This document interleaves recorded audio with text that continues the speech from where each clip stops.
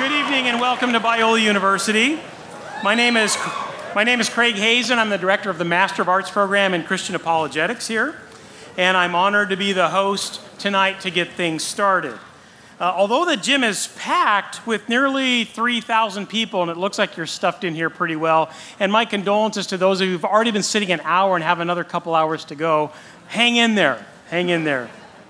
But you're not the only ones watching. There are thousands of people in other venues on this campus. Not only that, there are people in overflow sites really across the country and around the world.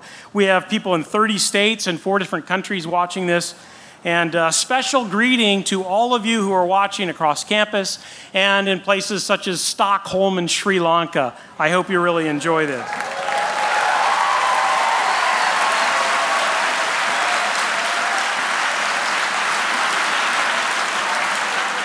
A special greeting to some distinguished guests tonight. William Lane Craig's wife, Jan, is here. Jan, it's good to see you. Betsy Hewitt is here.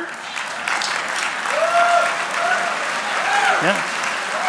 My wife Karen Hazen is here. Dr. Barry Corey, the university president, is here.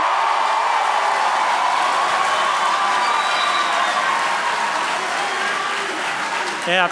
We've got distinguished philosophers all over the place. Doug Guyva, J.P. Morton, I hope, his wife. Good. All right. We're thrilled all of you could come. Well, this event was initiated by the Associated Students of Biola University, and it makes sense that AS President Eric Weaver should give a quick welcome on behalf of the student body. Eric, come on up.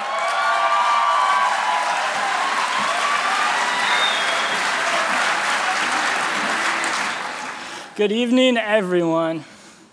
Biola is a 100-year-old Christian university which desires to wrestle with big questions in an honest and open way. In my senior year, my AS colleague Mark Heath and I thought we should sponsor a blockbuster event that pursues the biggest question of all. Is it reasonable to believe that God exists? A proposal was presented to the Senate, and the student body heartily agreed.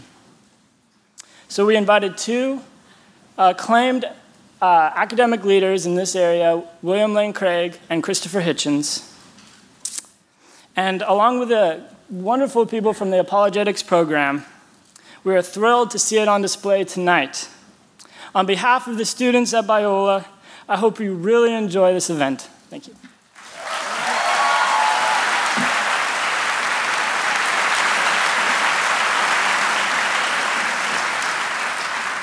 Thank you for representing the students, Eric. You're a senior. How's that job search going in this economy? Is that going well? Is that going? Yeah. We'll give you some help. Oh no, our career service is on Biola first rank. Thank you. Well, the students got this going, but there is one other important sponsor, and that is the program that I direct, the Master of Arts program in Christian Apologetics. If you like wrestling with the big questions, the existence of God, evidence for the resurrection, the problem of evil, the historical reliability of the Bible, reconciling science and faith, this really is a degree program for you. And if you're watching at a distance and you're thinking, I can't do it because I don't live in Southern California, that's not the case. We have this amazing distance learning program, and it's really open to anybody, and you don't need to relocate to Southern California, although it was a very nice day today. You might want to consider it. Although they've just taxed us into oblivion, so you may want to reconsider that. If you want to find out about these programs, check out biola.edu, biola.edu, and go to the Christian Apologetics page on that site. Well, how is this all going to work tonight? It's pretty straightforward. In fact, your handy-dandy program will tell you what's going on right up at the top inside panel, the program, numbers 1 through 8. It'll guide you through what's taking place every step of the way during the debate. So take a look at that. Toward the end, we will have some time for questions, but as you notice, there's no mic sitting up in the aisles. We are going to throw it open to the students. We have a student section up there. Bravo. Students of all stripes. Now, it's your job tonight to think up some tough questions. And I expect you to actually vet them. That is, you may have learned in school that there's no such thing as a dumb question. That is not true, okay? not to intimidate you, but check it out. Do peer review. If you come up with a question, run it by the person next to you or on either side, and let's see how it goes. So we'll throw it open for some Q&A time, and our thoughtful moderator will make sure it goes well. All right. Well, when we're done tonight, there's one other thing you need to be considering, and that is getting outside of this building to the pavilion right outside here and several places along the walkway to pick up the featured books tonight. One is God is Not Great by Christopher Hitchens, and another one is Reasonable Faith by William Lane Craig. These are the featured books. Pick them up, and you can actually have them signed. To have them signed, just walk out this building, look for all the lights, and there's some tables out there, and our distinguished debaters will be out there signing books and answering your toughest questions right there at the table, I'm sure. If you've got a lot of books at home, in fact, you own a book, so you don't need another one, perhaps you can buy some DVDs or CDs of some dynamite debates and lectures that Bill Craig has done around the world. These are first-rank materials, and our apologetics program is actually the center point for getting all of these. So if you want to get them tonight, they've got wonderful special deals. Check out the red flyer in your brochure, and that will tell you the scoop. You can even pre-order tonight's debate. If you'd like to get a copy of it, it's something you want to share with a lot of people, you can pre-order it tonight, fill out the form, take it to the table, and they'll move you right through. Well, we're delighted to have Mr. Hitchens here on campus, but we realize that we theists certainly have the home court advantage. I mean, being in a basketball court, that makes a lot of sense. After all, it's a Christian university, and it even says, all glory to God or something above the bleachers there. So clearly this is a home court advantage for the theists. And I imagine that the crowd here is over 2/3 evangelical Christian, although I'm thrilled to see the atheist and agnostic community turn out wearing T-shirts. I love that. Yeah, absolutely, yeah.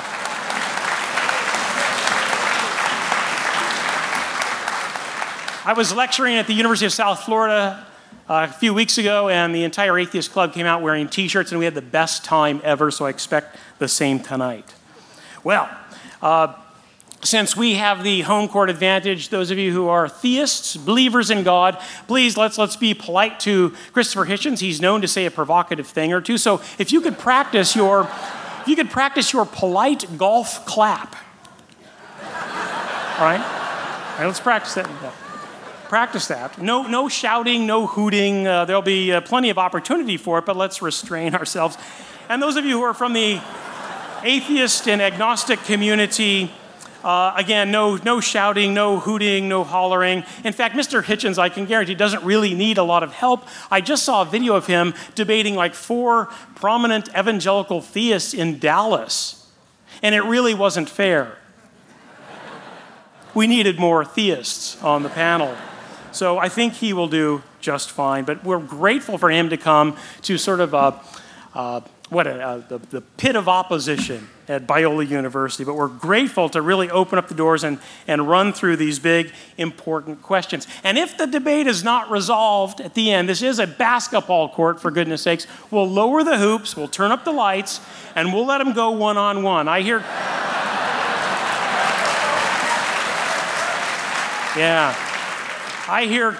Chris has game, so we'll see how that goes.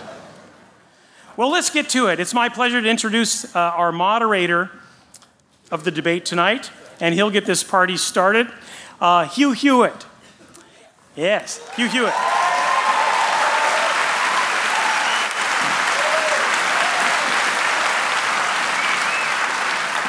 Hugh is a law professor and broadcast journalist whose nationally syndicated radio show is heard in more than 120 cities across the United States every weekday by more than 2 million listeners. By the way, locally, this program is heard on KRLA, which is 870 AM. I think it goes from like 3 to 6. Great program. In fact, I think it's one of the most important, smartest, fast-paced news and issues program on the airwaves today. So check that out. If you live in outlying regions, check hughhewitt.com to find out where he's broadcasting or podcasting. Professor Hewitt is a graduate of Harvard College and the University of Michigan Law School. He has been teaching constitutional law at Chapman University Law School since it opened in 1995. He was a frequent guest on all the big cable news networks and has written for the most important newspapers in the country. He's received 3 Emmys for his groundbreaking television work and is the author of 8 books, including 2 bestsellers. Professor Hewitt served for nearly 6 years in the Reagan administration in a variety of posts, including assistant counsel in the White House and special assistant to 2 attorneys general. Don't miss his daily blog at hughhewitt.com.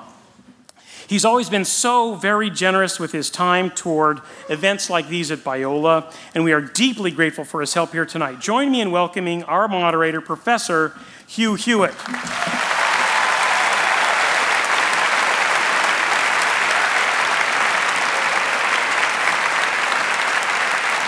Thank you, ladies and gentlemen.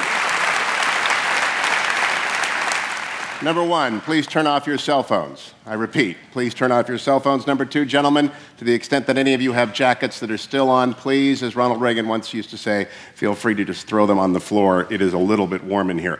Our guests, by virtue of this crowd, it is obvious, need no introduction. I am not going to waste time then on elaborate introductions. I just wish to thank them both for being willing to participate in this most important of conversations.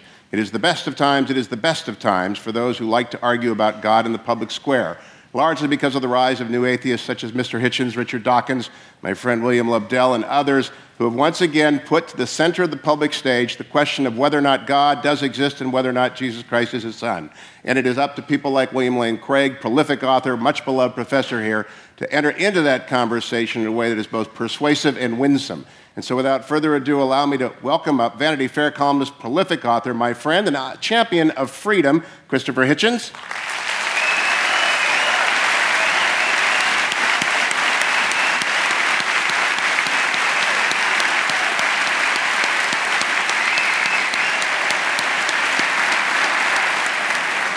And from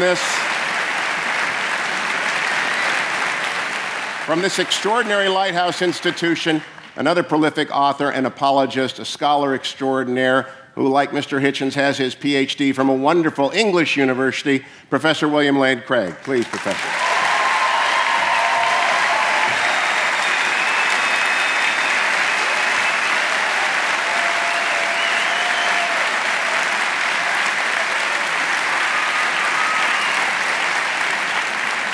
It's a very structured debate according to classical lines until the questions at the end. We begin with an opening argument, 20 minutes, to Professor Craig. Professor? Ooh.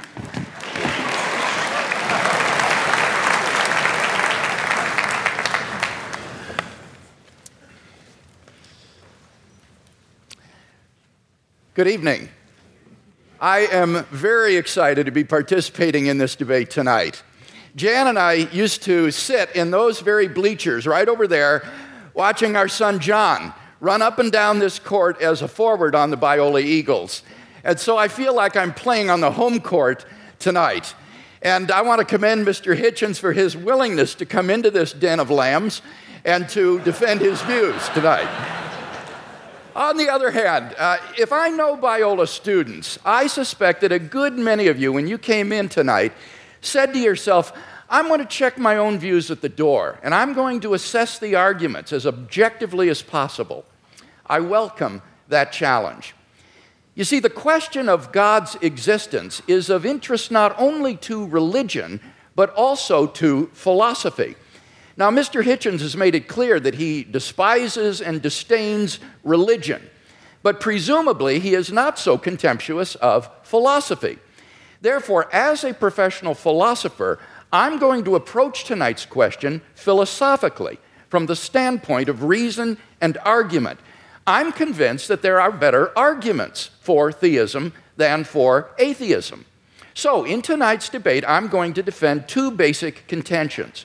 First, that there's no good argument that atheism is true. And secondly, that there are good arguments that theism is true.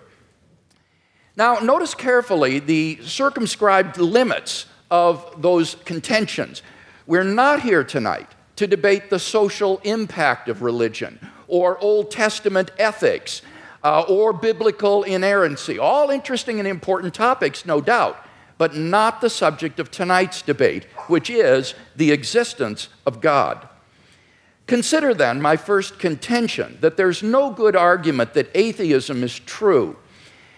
Atheists have tried for centuries to disprove the existence of God, but no one's ever been able to come up with a successful argument.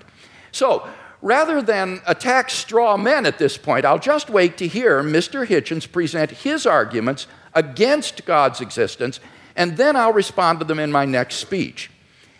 In the meantime, let's turn to my second main contention, that there are good arguments that theism is true. On your program insert, I outline some of those arguments. Number one, the cosmological argument. The question of why anything at all exists is the most profound question of philosophy. The philosopher Derek Parfit says, "No question is more sublime than why there is a universe, why there is anything, rather than nothing." Typically, atheists have answered this question by saying that the universe is just eternal and uncaused. But there are good reasons, both philosophically and scientifically, to think that the universe began to exist. Philosophically, the idea of an infinite past seems absurd. Just think about it. If the universe never began to exist, that means that the number of past events in the history of the universe is infinite. But mathematicians recognize that the existence of an actually infinite number of things leads to self-contradictions. For example, what is infinity minus infinity? Well, mathematically, you get self-contradictory answers.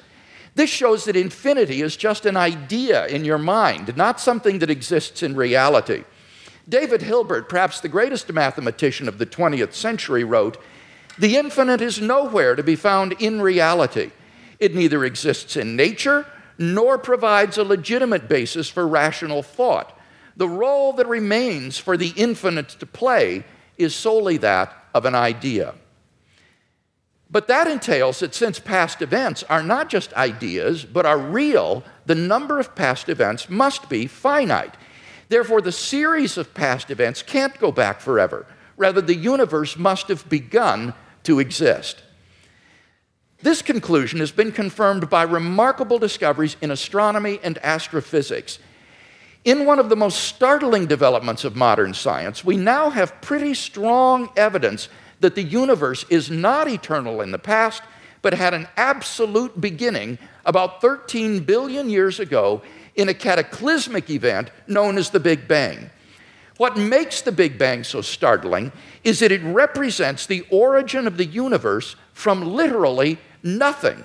For all matter and energy, even physical space and time themselves, came into being at the Big Bang. As the physicist P.C.W. Davies explains, the coming into being of the universe, as discussed in modern science, is not just a matter of imposing some sort of organization upon a previous incoherent state, but literally the coming into being of all physical things from nothing. Now, this puts the atheist in a very awkward position. As Anthony Kinney of Oxford University urges, a proponent of the Big Bang theory, at least if he is an atheist, must believe that the universe came from nothing and by nothing. But surely that doesn't make sense. Out of nothing, nothing comes. So why does the universe exist instead of just nothing? Where did it come from? There must have been a cause which brought the universe into being. Now, as the cause of space and time, this being must be an uncaused, timeless, spaceless, immaterial being of unfathomable power. Moreover, it must be personal as well. Why? Because the cause must be beyond space and time. Therefore, it cannot be physical or material. Now, there are only two kinds of things that fit that description. Either an abstract object, like numbers, or else a personal mind. But abstract objects can't cause anything. Therefore, it follows that the cause of the universe is a transcendent, intelligent mind. Thus, the cosmological argument gives us a personal creator of the universe. 2, the teleological argument. In recent decades, scientists have been stunned by the discovery that the initial conditions of the Big Bang were fine-tuned for the existence of intelligent life with a precision and delicacy that literally defy human comprehension. This fine-tuning is of two sorts. First, when the laws of nature are expressed as mathematical equations, you find appearing in them certain constants, like the gravitational constant. These constants are not determined by the laws of nature. The laws of nature are consistent with a wide range of values for these constants. Second, in addition to these constants, there are certain arbitrary quantities put in as initial conditions on which the laws of nature operate. For example, the amount of entropy or the balance between matter and antimatter in the universe. Now, all of these constants and quantities fall into an extraordinarily narrow range of life-permitting values. Were these constants or quantities to be altered by less than a hair's breadth, the balance would be destroyed and life would not exist.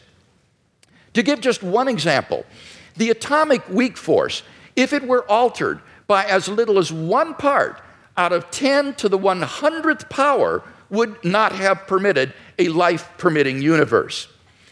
Now, there are 3 possible explanations of this remarkable fine-tuning: physical necessity, chance, or design. Now, it can't be due to physical necessity because the constants and quantities are independent of the laws of nature.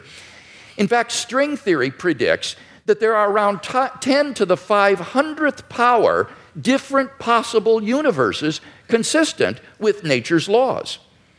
So could the fine-tuning be due to chance? Well, the problem with this alternative is that the odds against the fine-tunings occurring by accident are so incomprehensibly great that they cannot be reasonably faced. The probability that all the constants and quantities would fall by chance alone into the infinitesimal life-permitting range is vanishingly small. We now know that life-prohibiting universes are vastly more probable than any life-permitting universe. So if the universe were the product of chance, the odds are overwhelming that it would be life-prohibiting. In order to rescue the alternative of chance, its proponents have therefore been forced to resort to a radical metaphysical hypothesis, namely that there exists an infinite number of randomly ordered, undetectable universes composing a sort of world ensemble or multiverse of which our universe is but a part. Somewhere in this infinite world ensemble, finely tuned universes will appear by chance alone, and we happen to be one such world. Now, wholly apart from the fact that there's no independent evidence that such a world ensemble even exists, the hypothesis faces a devastating objection.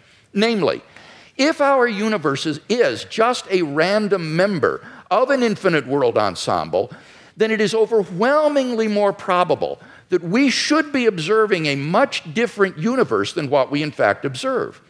Roger Penrose has calculated that it is inconceivably more probable that our solar system should suddenly form through a random collision of particles than that a finely tuned universe should exist. Penrose calls it utter chicken feed by comparison.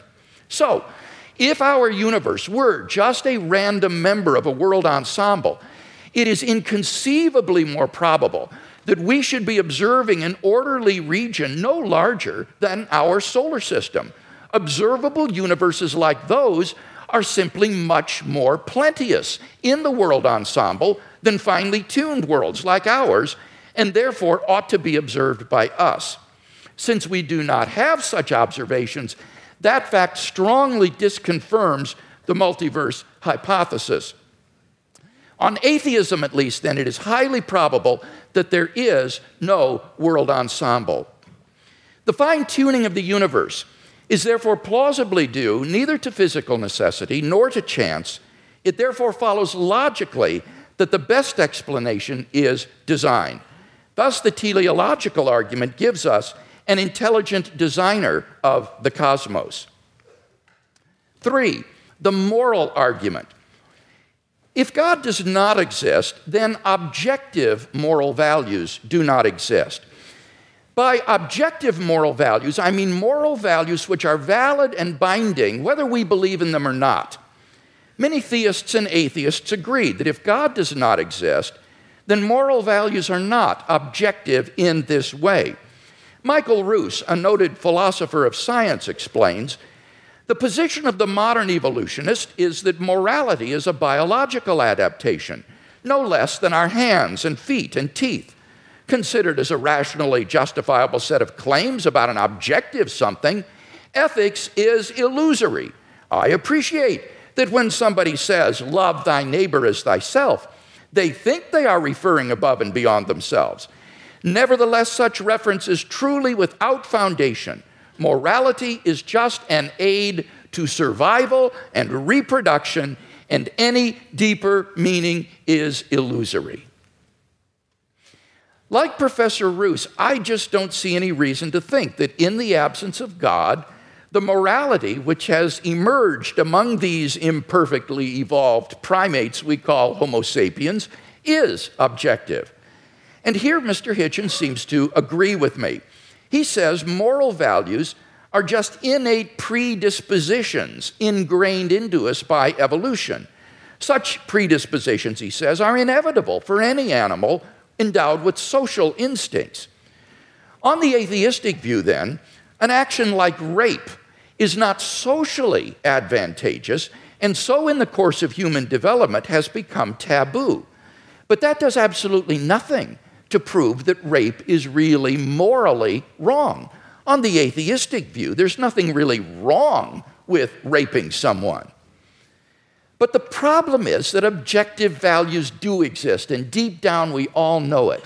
In moral experience, we apprehend a realm of objective moral goods and evils. Actions like rape, cruelty, and child abuse aren't just socially unacceptable behavior, they're moral abominations. Some things, at least, are really wrong. Similarly, love, equality, and self-sacrifice are really good. But then it follows logically and necessarily that God exists. Number 4, the resurrection of Jesus. The historical person, Jesus of Nazareth, was a remarkable individual.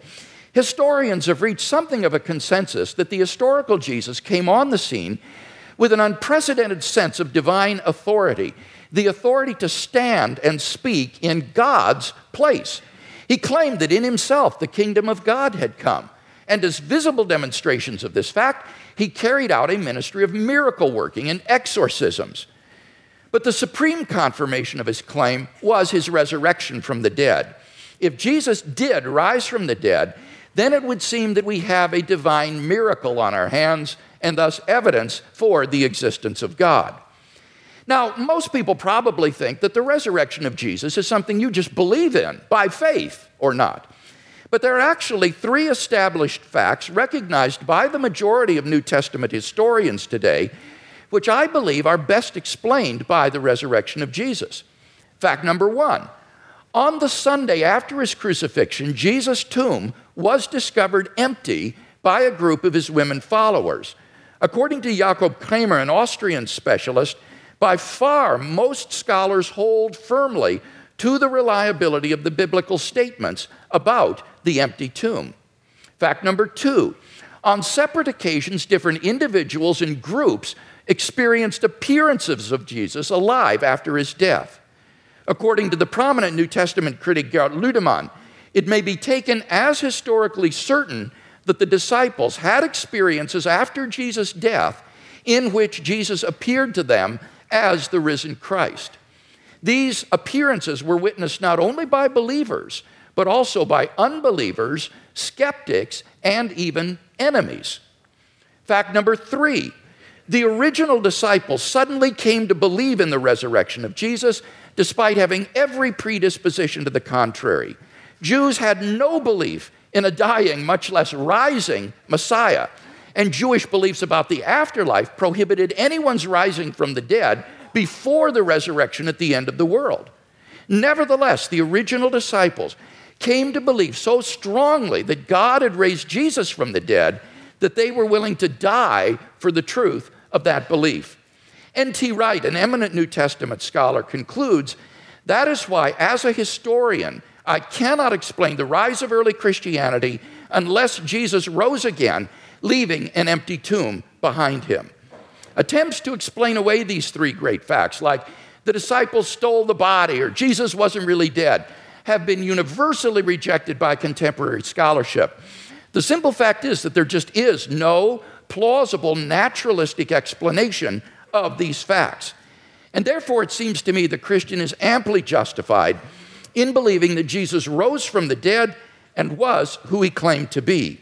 But that entails that God exists. Finally, number 5, the immediate experience of God. This isn't really an argument for God's existence. Rather, it's the claim that you can know that God exists wholly apart from arguments, simply by immediately experiencing him. Philosophers call beliefs like this properly basic beliefs. They aren't based on other beliefs. Rather, they're part of the foundation of a person's system of beliefs. Other properly basic beliefs include the belief in the reality of the external world, the belief in the existence of the past and the presence of other minds like your own. When you think about it, none of these beliefs can be proved. But although these sorts of beliefs are basic for us, that doesn't mean they're arbitrary. Rather, they're grounded in the sense that they're formed in the context of certain experiences. In the experiential context of seeing and hearing and feeling things, I naturally form the belief in a world of physical objects. And thus, my beliefs are not arbitrary, but appropriately grounded in experience. They're not merely basic, but properly basic. In the same way, belief in God is, for those who know him, a properly basic belief grounded in our experience of God. Now, if this is right, there's a danger that arguments for God's existence could actually distract your attention from God himself. If you're sincerely seeking God, then God will make his existence evident to you.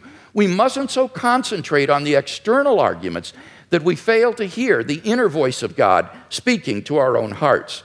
For those who listen, God becomes an immediate reality in their lives. So, in conclusion then, we've seen 5 good arguments to think that God exists.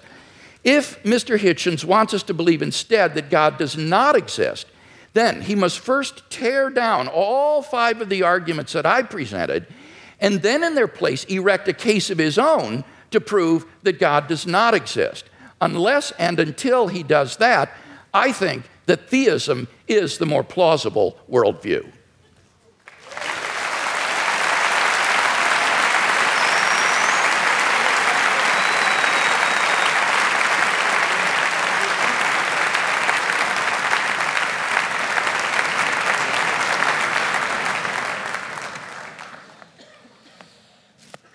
Well, am I audible? Am I audible to all? Yes.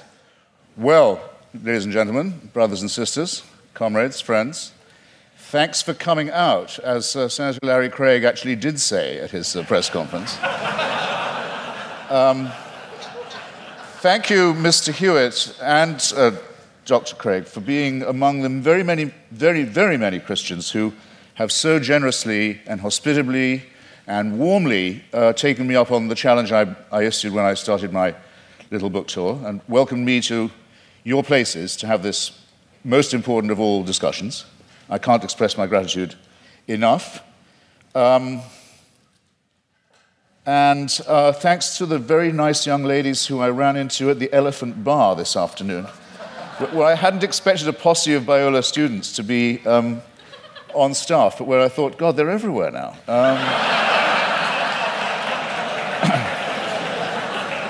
Now, what I have discovered in voyaging around this country and others in this debate, and just debating with Hindus, with Muslims, with the Jews, with Christians of all stripes, is that the arguments are all essentially the same for belief in the supernatural, for belief in faith, for belief in God, but that there are very interesting and noteworthy discrepancies between them.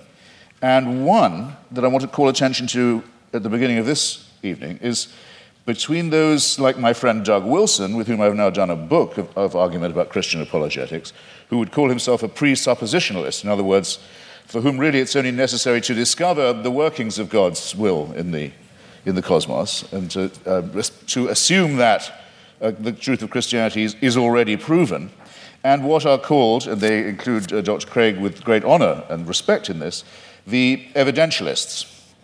Now, I want to begin by saying that this distinction strikes me first as a very charming distinction, and second as false, or perhaps as a distinction without a difference. Well, why do I say charming? Because I think it's rather sweet that people of faith also think they ought to have some evidence. And I think it's progress of a kind. After all, if we had been having this debate in the mid-19th century, Professor Craig or his equivalent would have known little or probably nothing about the laws of physics and biology. Maybe even less than I know now, which is to say quite a lot in its way. And they would have grounded themselves, or he would have grounded himself, on faith, on Scripture, on revelation, on the prospect of salvation, on the means of grace, and the hope of glory, and perhaps on Paley's natural theology. Paley, who had the same rooms, or had the same rooms later occupied by Charles Darwin in Cambridge, with its watchmaker theory of design that I know I don't have to expound to you, but which briefly suggests that if an Aborigine is walking along a beach and finds a gold watch ticking, he knows not what it's for, or where it came from, or who made it, but he knows it's not a rock, he knows it's not a vegetable, he knows it must have had a designer. The Paley analogy held for most Christians for many years, because they were willing to make the assumption that we were mechanisms, and that therefore there must be a watchmaker. But now that it's been, here's where the presuppositionalist versus evidentialist dichotomy begins to kick in. Now it's been rather painstakingly and elaborately demonstrated to the satisfaction of most people, I don't want to just use arguments from authority, but it's not very much contested anymore, that we are not designed as creatures, but that we evolved by a rather laborious combination of random mutation and natural selection into the species that we are today. It is, of course, open to the faithful to say that all this was, now that they come to know it, now that it becomes available to everybody, now that they think about it, and now that they've stopped opposing it or trying to ban it, then they can say, actually, on second thought, the evolution was all part of the design.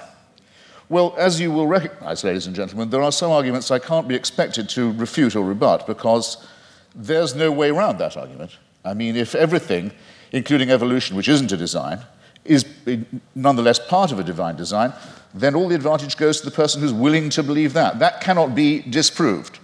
But it does seem to me a very poor and very weak argument, because the test of a good argument is that it is falsifiable, not that it's unfalsifiable. So this tactic, or this style of argument, which we've had some evidence of this evening, I would rebaptize, or might I dare say I would rechristen it, as retrospective evidentialism. In other words, everything can, in due time, if you have enough faith, be made to fit. And you too are all quite free to believe that a sentient creator deliberately, consciously put himself or herself or itself to the trouble of going through huge epochs of birth and death of species over eons of time, in which 99%, in the course of which, at least 99.9% of all species, all life forms ever to have appeared on Earth have become extinct, as we nearly did as a species ourselves. I invite you to look up the very alarming and beautiful and brilliant account by the National Geographic's coordinator of the Genome Project. By the way, you should send in your little sample from the inside of your cheek and have your African ancestry traced. It's absolutely fascinating to follow the mitochondrial DNA that we all have in common, and that we have in common with other species, other primates, and other life forms, and find out where in Africa you came from. But there came a time, probably about 180,000 years ago, when, due to a terrible climatic event, probably in Indonesia, an appalling global warming crisis occurred. And the estimate is that the number of humans in Africa went down to between 40 and 30,000. This close. Think about fine-tuning. this close to joining every other species that had gone extinct. And that's our Exodus story, is that somehow we don't know how, because it's not written in any scripture, it's not told in any book, it's not part of any superstitious narrative, but somehow the escape from Africa to cooler latitudes was made. But that's how close it was. You have to be able to imagine that all this mass extinction and death and randomness is the will of a being.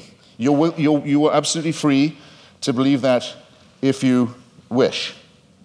And all of this should happen so that one very imperfect race of evolved primates should have the opportunity to become Christians or to turn up at this gym tonight. That all of that was done with us in view. It's a curious kind of solipsism. It's a curious kind of self-centeredness. I was always brought up to believe that Christians were modest and humble and comported themselves with due humility. And there's a certain arrogance to this assumption that all of this extraordinary development was all about us. And we were the intended and designed result, and everything else was in the discard. The tremendous wastefulness of it, the tremendous cruelty of it, the tremendous caprice of it, the tremendous tinkering and incompetence of it, never mind, at least we're here, and we can be people of faith. It doesn't work for me, I have to simply say that, and I think there may be questions of psychology involved in this as well. Believe it if you can. I can't stop you. Believe it if you like. You're welcome. It's obviously impossible, as I said before, to disprove, and it equally obviously helps you to believe it if, as we all are, you're in the happy position of knowing the outcome. In other words, we are here, but there's a fallacy lurking in there somewhere too. Is there not? Now, it's often said, it was said tonight, and Dr. Craig said it in print, that atheists think they can prove the non-existence of God. This, in fact, very slightly but crucially misrepresents what we've always said. And there's nothing new about the new atheists, it's just we're recent. There's nothing particularly new. Dr. Victor Stenger, a great scientist, has written a book called The Failed Hypothesis, which he says he thinks that science can now license the claim that there definitely is no God, but he's unique in that and I think very bold and courageous. Here's what we argue. We argue quite simply that there's no plausible or convincing reason, certainly no evidential one, to believe that there is such an entity and that all observable phenomena, including the cosmological one to which I'm coming, are explicable without the hypothesis. You don't need the assumption. And this objection itself, our school falls into at least two, perhaps three sections. There's no such thing, no such word, though there should be, as adeism or as being an adeist, but if there was one, I would say that's what I was. I don't believe that we are here as the result of a design, or that by making the appropriate propitiations and adopting the appropriate postures and following the appropriate rituals, we can overcome death. I don't believe that, and for a priori reasons, don't. If there was such a force, which I cannot prove by definition that there was not, if there was an entity that was responsible for the beginning of the cosmos, and that also happened to be busily engineering the very laborious production of life on our little planet, it still wouldn't prove that this entity cared about us, answered prayers, cared what church we went to, or whether we went to one at all, cared who we had sex with, or in what position, or by what means, cared what we ate, or on what day, cared whether we lived or died. There's no reason at all why this entity isn't completely indifferent to us.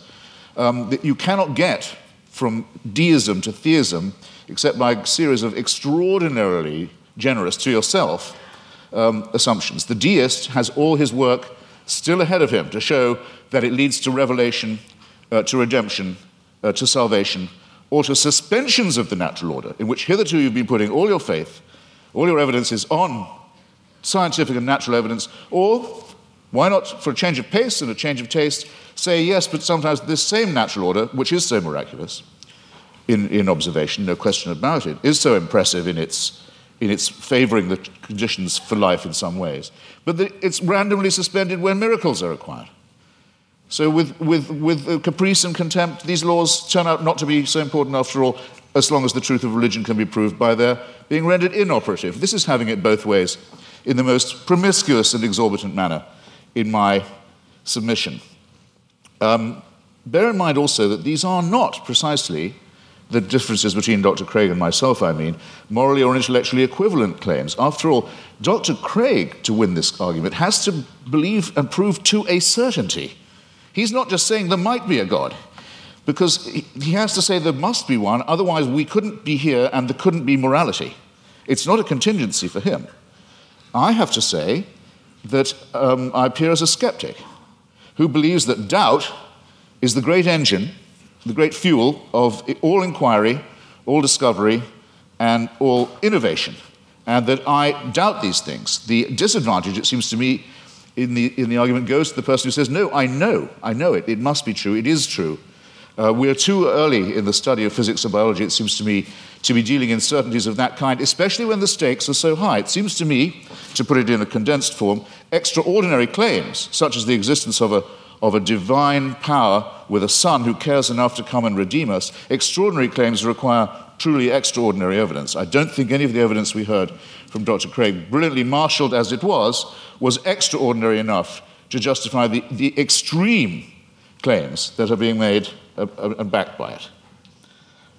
Hypocrisy, said La Rochefoucauld, is the compliment that vice pays to virtue. Retrospective evidentialism strikes me in something of the same sort of light. It's a concession made to the need for fact.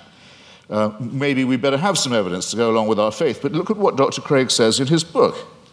He says, I'll quote directly, he says, should a conflict arise between the witness of the Holy Spirit to the fundamental truth of the Christian faith and beliefs based on argument and evidence, then it is the former which must take precedence over the latter. He adds not vice versa, but a good editor, I think, would have told you, you don't have to put the vice versa in. It's clear enough as it is. I'll say it again. Should a conflict arise between the witness of the Holy Spirit to the fundamental truth of the Christian faith and beliefs based on argument and evidence, then it's the former which must take precedence over the latter. That's not evidentialism. That's just faith. It's a priori belief. It's rephrased in another edition. It says, therefore, the role of rational argumentation in knowing Christianity to be true is the role of a servant. A person knows Christianity is true because the Holy Spirit tells him it is true. And while argument and evidence can be used to support this conclusion, they cannot legitimately overrule it. Now, then he goes on to say, the Bible says all men are without excuse. Even those who are given no reason to believe, and many persuasive reasons to disbelieve, have no excuse, because the ultimate reason they do not believe is that they have deliberately rejected God's Holy Spirit. That would have to be me. But you see where this lands you, ladies and gentlemen, with the Christian apologetic. You're told you're a miserable sinner who is without excuse. You've disappointed your God who made you, and you've been so ungrateful as to rebel. You're contemptible, you're worm-like, but you can take heart. The whole universe was designed with just you in mind. These two claims are not just mutually exclusive, but I think they're intended to compensate each other's cruelty and ultimately absurdity. In other words, evidence is an occasional convenience. Seek and ye shall find. I remember being told that in church many a time as a young lad. Seek and ye shall find. I thought it was a sinister injunction because it's all too likely to be true. We are pattern-seeking mammals and primates. If we can't get good evidence, we'll go for junk evidence. If we can't get a real theory, we'll go with a conspiracy theory. You see it all the time. Religion's great strength is that it was the first of our attempts to explain reality, to make those patterns take some kind of form. It deserves credit. It was our first attempt at astronomy, our first attempt at cosmology, in some ways our first attempt at medicine, our first attempt at literature, our first attempt at philosophy. Good. While there was nothing else, it had many functional uses of that kind. Never mind that they didn't know that germs cause disease. Maybe evil spirits cause disease. Maybe disease is a punishment. Never mind that they believed in astrology rather than astronomy. Even Thomas Aquinas believed in astrology. Never mind that they believed in devils. Never mind that things like volcanic eruptions, earthquakes, tidal waves were thought of as punishments, not as natural occurrences on the cooling crust of a planet. The pattern seeking has gone too far. And it's gone, I think, much too far with what was until recently thought of as Christianity's greatest failure, greatest of all failures, cosmology, the one thing Christianity knew nothing about. and taught the most abject nonsense about. For most of its lifetime, Christianity taught that the earth itself was the center of the universe, and we had been given exclusive dominion as a species over it. It could not have been more wrong. How are we going to square the new cosmology, the fantastic new discoveries in physics with the old dogmas? Well, one is the idea of this fine-tuning, about which I've only left myself 3.5 minutes. I'll have to refer some of this to later in the discussion. This is essentially another form of pattern seeking on the basis of extremely limited evidence. Most physicists are very uncertain, as they have every right to be. In fact, I would say, for physicists, that as they have the duty to be at the moment, extremely uncertain about the spatio-temporal dimensions of the original episode, the Big Bang, as it's sometimes called. We're in the very, very early stages of this inquiry. We hardly know what we don't know about the origins of the universe. We're viewing it from an unimaginable distance, not just an unimaginable distance in space. We're perched on a tiny rock in an extremely small suburb of a fairly minor galaxy, trying to look to discern our origins, but also at an unbelievable distance in time. And we claim the right to say, we can see the finger of God in this process. It's an extraordinarily arrogant assumption. It either deserves a Nobel Prize in physics, which it hasn't yet got, I notice. I don't know any physicist who believes these assumptions are necessary, or it deserves a charge of hubris. Let me make 3 tiny, quick objections to it as it stands, and I'm no more a physicist than most of you are. I'll make these lay objections. 1, was there pre-existing material for this extra spatio-temporal being to work with? Or did he just will it into existence, the ex nihilo? Who designed the designer? Don't you run the risk with the presumption of a God and a designer and an originator of asking, well, where does that come from? Where does that come from? And locking yourself into an infinite regress. Why are there so many shooting stars, collapsed suns, failed galaxies? We can see with the aid of a telescope. Sometimes we can see with the naked eye. The utter failure, the total destruction of gigantic, unimaginable sweeps of outer space. Is this fine-tuning, or is it extremely random, capricious, cruel, mysterious, and incompetent? And have you thought of the nothingness that's coming? We know we have something now, and we speculate about what it might have come from, and there's a real question about ex nihilo, but nihilo is coming to us. In the night sky, you can already see the Andromeda Galaxy. It's heading straight for ours on a collision course. Is that part of a design? Was it fine-tuned to do that? We know that from the red light shift of the Hubble telescope, or rather Edwin Hubble's original discovery, the universe is expanding away from itself at a tremendous rate. It was thought that rate would go down for Newtonian reasons. No, it's recently been proved by Professor Lawrence Krauss, the rate of expansion is increasing. Everything is exploding away even faster. Nothingness is certainly coming. Who designed that? And that's all if before these things happen, we don't have the destruction of our own little solar system, in which already there's only one planet where anything like life can possibly be supported. All the other planets are too hot or too cold to support any life at all, and the sun is due to swell up, burn us to a crisp, boil our oceans and die, as we've seen all the other suns do in the night sky. This is not fine-tuning, ladies and gentlemen, and if it's the work of a designer, then there's an indictment to which that designer may have to be subjected. I'm out of time. I'm very grateful for your kindness and hospitality. Thank you.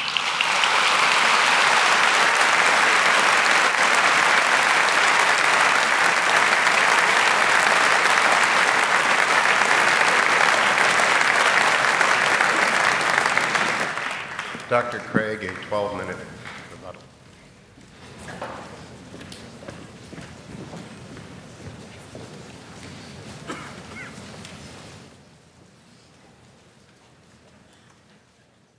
You'll remember that in my opening speech, I said I would defend 2 basic contentions in tonight's debate. First, that there's no good argument that atheism is true. Now, far from being a point of contention tonight, as far as I understood Mr. Hitchens' last speech, he would agree with that first statement, that there is no good argument that atheism is true. He says, I simply don't have any positive reason to believe in God, but he doesn't really give an argument against God's existence. Indeed, he seems to suggest that's impossible. But notice that doesn't prove atheism. That just leaves you with agnosticism, namely, you don't know if there's a God or not. So at best, you're left merely with agnosticism. We don't see any good reason to think that atheism is true. Now, he did make some remarks about the theory of evolution, which at least insinuated that this was somehow incompatible with theism. And I have 2 points to make about this. First, I think that the theory of biological evolution is simply irrelevant to the truth of Christian theism. Genesis 1 admits all manner of different interpretations, and one is by no means committed to six-day creationism. Howard Van Til, who is a professor at Calvin College, writes, "Is the concept of special creation required of all persons who trust in the Creator God of Scripture? Most Christians in my acquaintance who are engaged with either scientific or biblical scholarship have concluded that the special creationist picture of the world's formation is not a necessary component of Christian belief. Nor is this a retreat caused by modern science. St. Augustine in the AD 300s, in his commentary on Genesis, pointed out that the days don't need to be taken literally, nor need the creation be a few thousand years ago. Indeed, he suggested that God made the world with certain special potencies that would gradually unfold over time and develop. And this interpretation came 1,500 years before Darwin, so that it is not a forced retreat in the face of modern science. So any doubts that I would have about the theory of biological evolution would be not biblical, but rather scientific. Namely, what it imagines is fantastically improbable. Barrow and Tipler, 2 physicists, in their book, The Anthropic Cosmological Principle, list 10 steps in the course of human evolution, each of which is so improbable that before it would occur, the sun would have ceased to be a main sequence star and incinerated the Earth. And they calculate the probability of the evolution of the human genome to be somewhere between 4 to the negative 180th power to the 110,000th power, and 4 to the negative 360th power to the 110,000th power. So if evolution did occur on this planet, it was literally a miracle, and therefore evidence for the existence of God. So I don't think this is an argument for atheism, quite the contrary. It really provides good grounds for thinking that God superintended the process of biological development. So the Christian can be open to the evidence to follow it where it leads. By contrast, as Alvin Plantinga has said, for the naturalist, evolution is the only game in town. No matter how fantastic the odds, no matter how improbable, it's got to be true, because there is no intelligent creator and designer. So in one sense, you've got to feel a little sorry for the atheist. He can't really follow the evidence where it leads. His presuppositions determine the outcome. By contrast, if there is a fine-tuner and creator of the universe, then already in the initial conditions of the Big Bang, you have an elaborately designed universe that permits the evolution and existence of intelligent life. And I think evolution simply layers on more improbability. Now, Mr. Hitchens says, but why did God wait so long, all that waste during this time?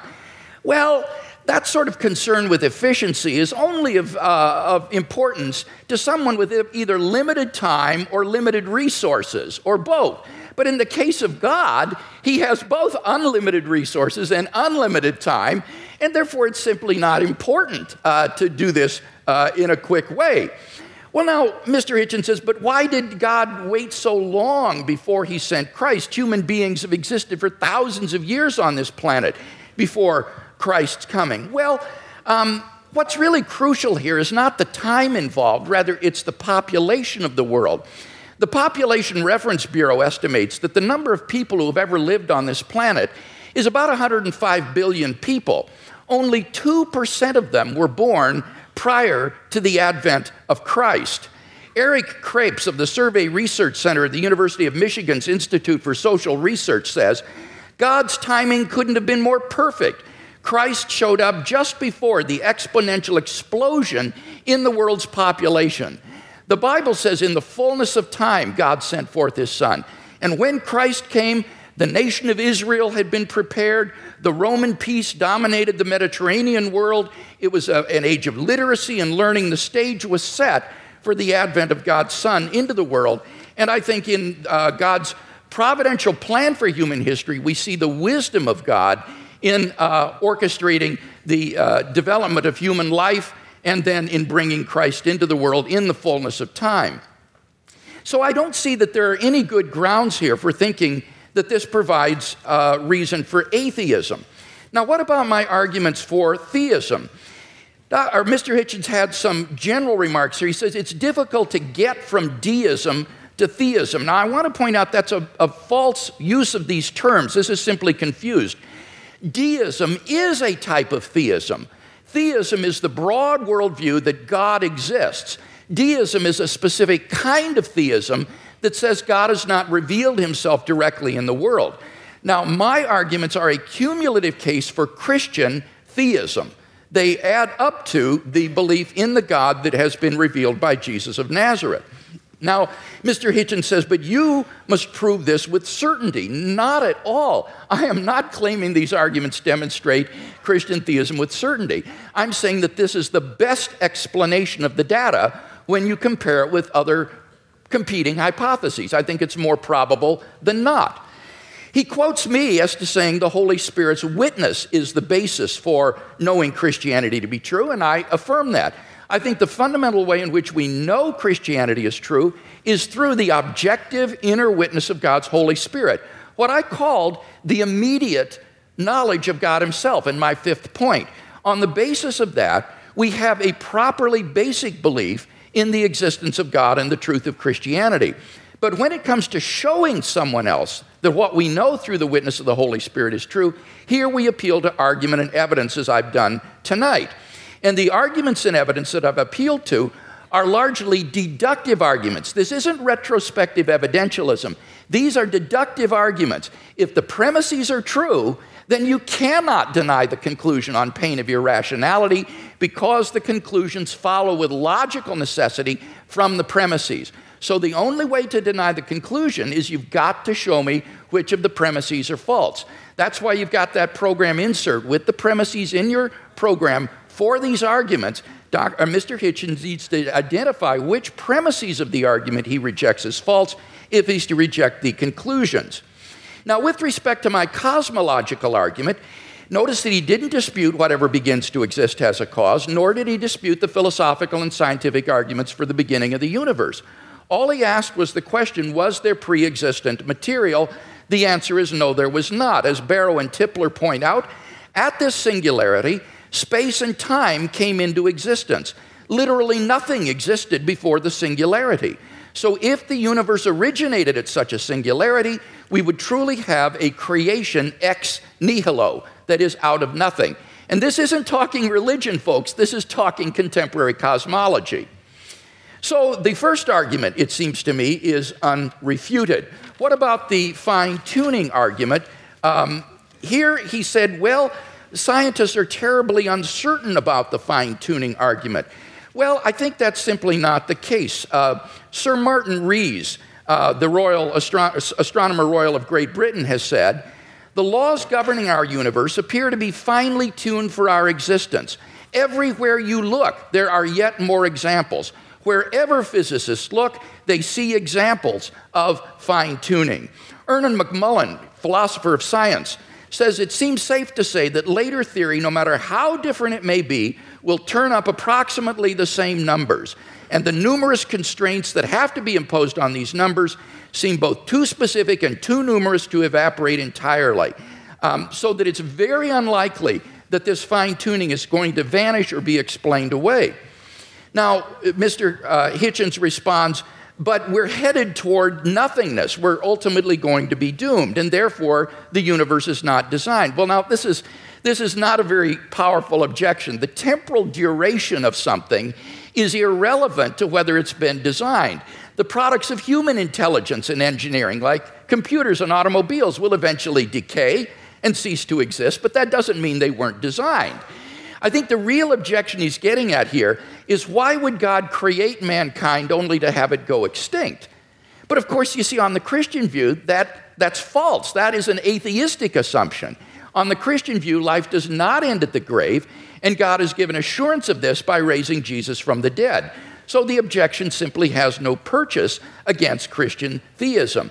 So it seems to me that the fine-tuning argument is also unrefuted. What about the moral argument? We saw that without God, there are no objective moral values. Mr. Hitchens agrees with this. And yet he himself affirms over and over again moral statements, like the moral reprobation of religious intolerance and violence in the name of religion. So he does affirm objective values, but without any basis for it. What I can offer him as a theist is a transcendent basis for the objective moral values and duties that we both want to affirm. Fourthly, the resurrection of Jesus. Again, there was no response to this. Let me simply quote N.T. Wright in his recent study of the resurrection. He says that the empty tomb and the appearances of Jesus have a historical probability so high as to be virtually certain, like the death of Augustus in AD 14 or the fall of Jerusalem in AD 70. So we are on very solid ground in affirming these three facts that I mentioned in my opening speech, and I can't think of any better explanation than the ones that the eyewitness gave, namely that God raised Jesus from the dead.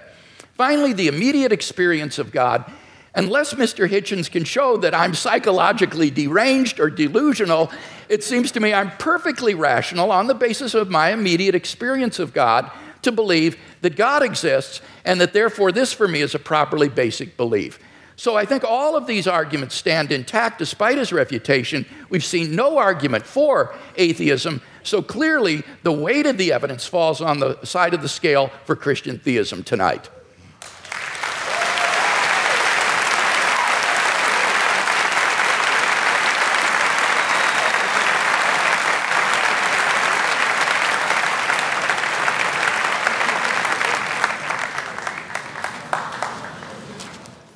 There is a terminological problem here, which may conceal more than just terminological difficulty. The proposition that atheism is true, or that is a misstatement of what I have to prove and what we believe. There's an argument among some of us as to whether we need the word at all. In other words, I don't have a special name for my unbelief in tooth fairies, say, or witches, or in Santa Claus. I just don't think that they're there. I don't have to prove a tooth fairyism. I don't have to prove a Santa Clausism. I don't have to prove a witchism. It's just, I have to say, I think that those who do believe these things have never been able to make a plausible or intelligible case for doing so. That's not agnosticism, because it seems to me that if you don't think there is any evidence, you're wrong to take refuge in saying you're neutral. You ought to have the courage to answer the question, which one is regularly asked, are you an atheist or not? Yes, I will say, I am. You can't tell anything else about me. You can't tell anything else about what I think, about what I believe, about what my politics are, or my other convictions. It's just that I don't believe in the existence of a supernatural dimension, and I've never been shown any evidence that any process observable to us cannot be explained by more satisfactory and more convincing means. The great physicist Laplace, when showing his working model of the solar system to the Emperor Napoleon, was asked, well, your model seems to have no room for a god in it, for deity. And he said, well, Your Majesty, it still all operates without that assumption. Now, here's what you would have to believe if you thought that this was all designed. Dr. Craig gave a slight parody of what I think about this. It could be true, but you'd have to imagine, let's say the human species has been, Homo sapiens has been with us, some people say as long as 250,000 years, some say 200, some say 100,000. Francis Collins and Richard Dawkins oscillate about this. It's not a very big argument. I'll just take 100,000, if you like. You have to imagine that human beings are born. Well, actually, most of them, a good number of them aren't born. They die in childbirth or don't long outlive it. They're born into a terrifying world of the unknown. Everything is a mystery to them, everything from disease to volcanic eruptions.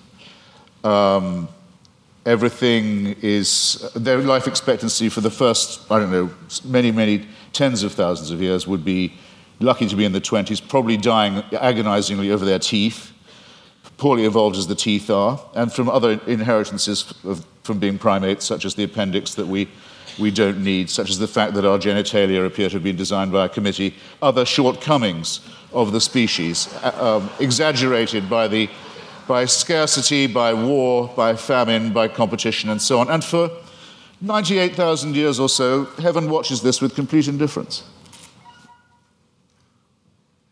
And then we know where your children go to school, by the way. Heaven watches this with total indifference, and then, with 2,000 years to go on the clock, thinks, actually, it's time we intervened. We can't go on like this. Why don't we have someone tortured to death in Bronze Age Palestine? That should teach them. That should give them the chance of redemption. You're free to believe that, but I think the designer who thought of doing it that way was a very cruel, capricious, random, bungling, and incompetent one. The news of this, Dr. Craig talks as if, okay, but since then there have been more people born, so it might have been a good time in terms of population growth. Well, there are a huge number of people in the world who still haven't even heard of this idea. The news hasn't penetrated to them. Or where it has, it's been brought to them by people who Dr. Craig doesn't think of as Christians, such as Mormons, for example. And it's taught to them in many discrepant and competitive and indeed incompatible and violently irreconcilable ways. And there's been a lot of argument in the church and the churches all this time about, well, okay, what is the answer to that? What about all the people who never could have heard the good news, or who never will hear it, or still haven't been reached by it, and who've died not knowing about it? What happens to them? How can they be saved? Well, the argument is that it's all somehow made retrospective. And with so many of these arguments, I just comment on these, well, how convenient. Because if you're willing to make assumptions of this kind, then really evidence is only ancillary to what you are advancing. Now, I didn't have the chance. Oh, and just on Mr. Wright, sorry, I scrawled a note to myself. In your first round, Doctor, you said that N.T. Wright, as an impressive person, says that no explanation of the success of Christianity is possible that doesn't rest on the terms of its being true. In other words, Wright says it was so successful, it must have been, and the people were so strongly motivated to believe it that it must have been true. I regard that as a very, very unsafe assumption. Or if it is a safe one, then it must surely apply to Islam and to Mormonism. I mean, these are two very, very, very fast-growing religions, have people prepared to sacrifice enormously for it, have ancestors who were absolutely determined of the truth of it at the time, and who made extraordinary conquests in its name. If you're going to grant this for one religion, it seems to me you have to be willing, not just willing, you may indeed be compelled to make this concession for all of them. And that, I think, would be not just an unsafe assumption, but for most of you here, a distinctly unwelcome one. Now, I didn't get the chance, because I out-talked myself, and I'm sorry for it, to get to the moral dimension. And I'm interested that the word objective morality is the one that Dr. Craig chooses. Usually arguments about morality are whether morality is, so to say, absolute, or whether it's relative. As to objectivity, I think it's a very good compromise word, by the way, and I'm very happy to accept it. But the problem with morality is this, in respect of religion. You can't prove that anyone behaves any better if they refer this problem upward to a supreme dictator of a celestial kind. There are two questions that I've asked in public, and I'll try them again, because I try them on every audience.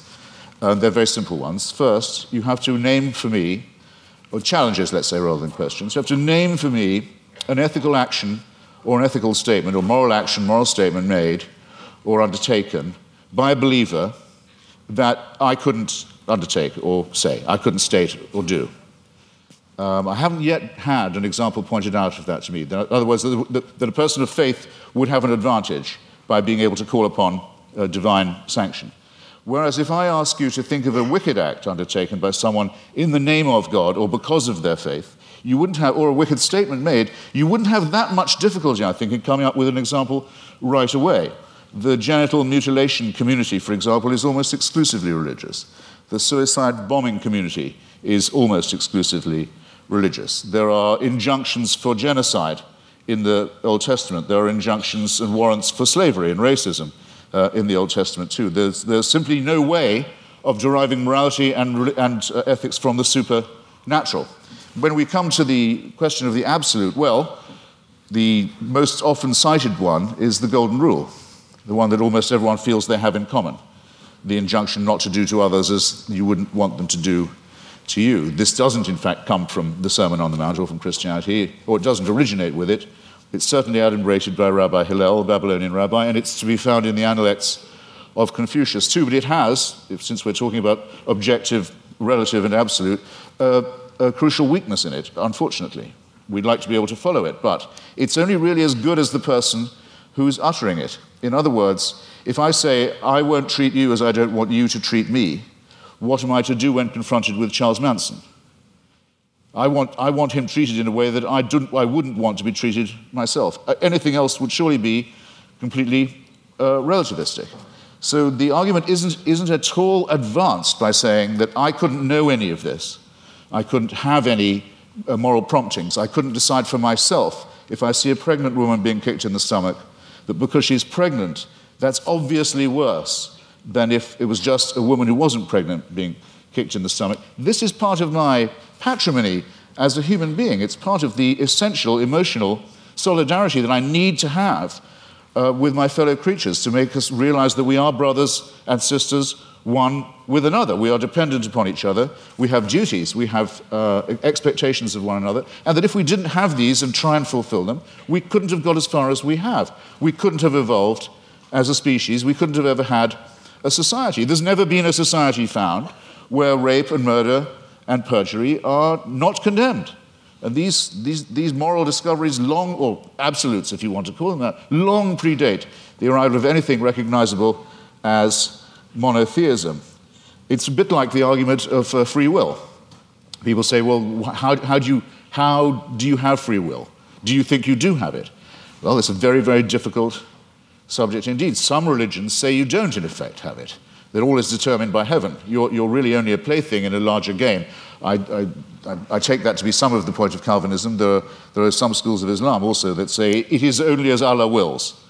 There's no will of yours really involved, as long as you're willing to make the prostration and the obedience. So the connection between religion and free will isn't as simple, as easy as some people like to think it is. But I would say, yes, I think we have free will. When asked why I think so, I would have to take refuge in philosophical irony and say, because I don't think we have any choice but to have free will.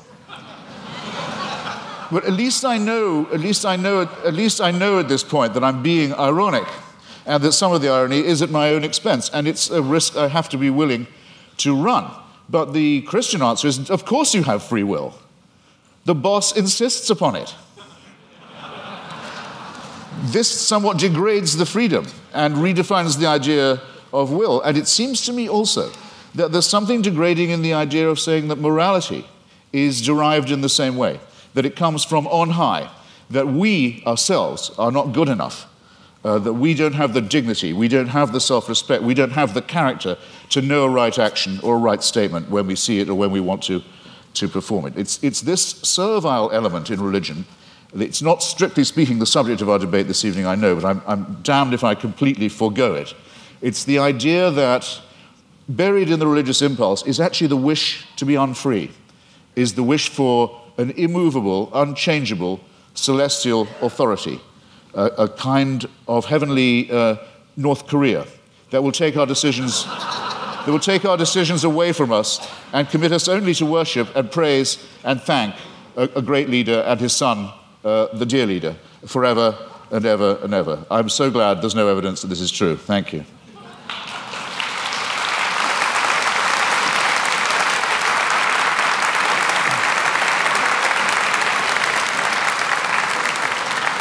We now enter the period of cross-examination, which trial-like allows the questioner to pose and the answer only to answer and not to repeat the question or to dodge.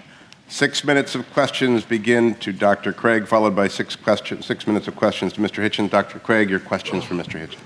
All right, let's talk first about whether there are any good arguments to think that atheism is true.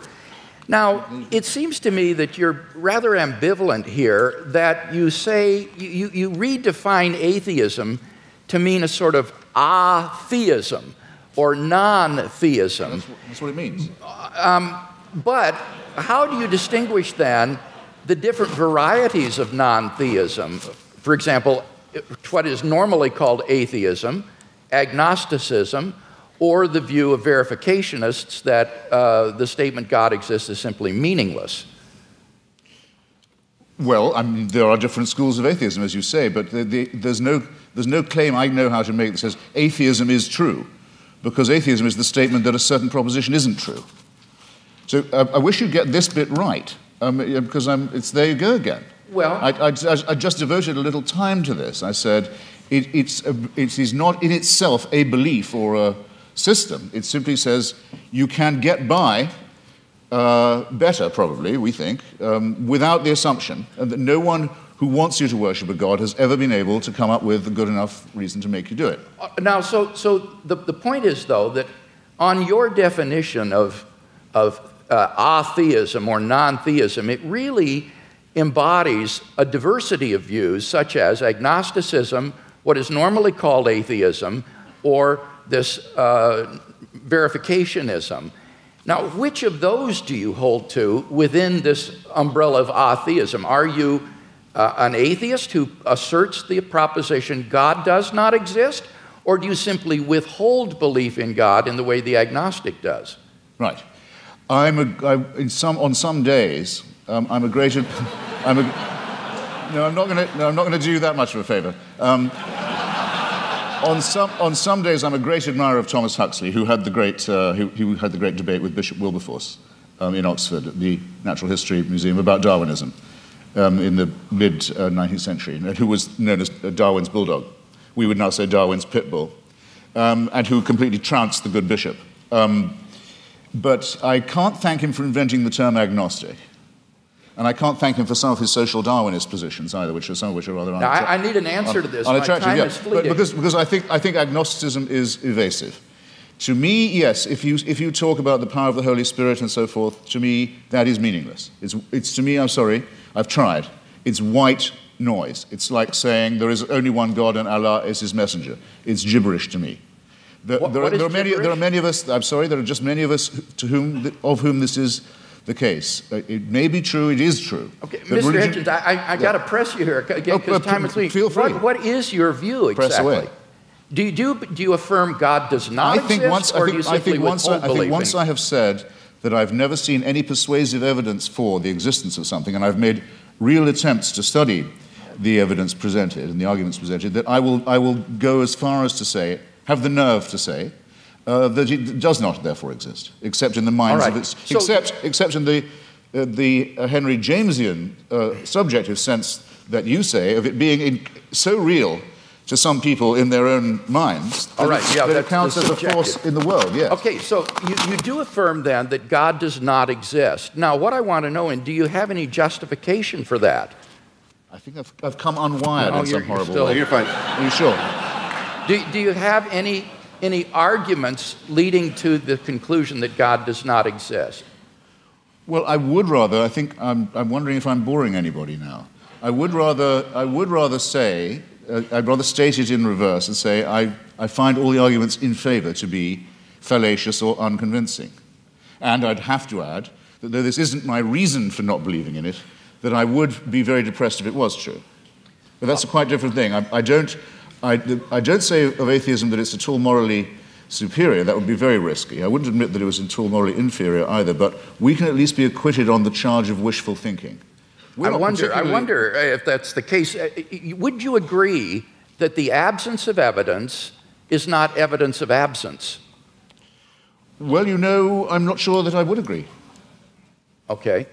Let's turn to the moral argument and talk about that a little bit. I think you've misunderstood the moral argument. Given the stakes, Doctor, given the stakes, we're not talking about unicorns or tooth fairies or leprechauns here. We're talking about an authority that would give other human beings the right to tell me what to do in the name of God. So for a claim like that, if there's no evidence for it, it seems to me not a small question No, it's certainly not a small question. Because you're making a very, very, very large claim. Your evidence had better be absolutely magnificent, it seems to me. And it's the lack of magnificence, I think, that began to strike me first. One final question, Doctor. Okay, well, let's go to the moral argument. It seems to me there that you've misunderstood the argument in that we're looking for an objective foundation for the moral values and duties that we both, I think, want to affirm. It's not a matter of whether or not we can know what is right and wrong, or that we need God to tell us what is right and wrong. It's rather that we need to have some sort of an objective foundation for right and wrong. Wouldn't you agree on your view? It's simply the sociobiological spin-offs of the evolutionary process, and that therefore these do not provide any sort of objective foundation for moral values and duties.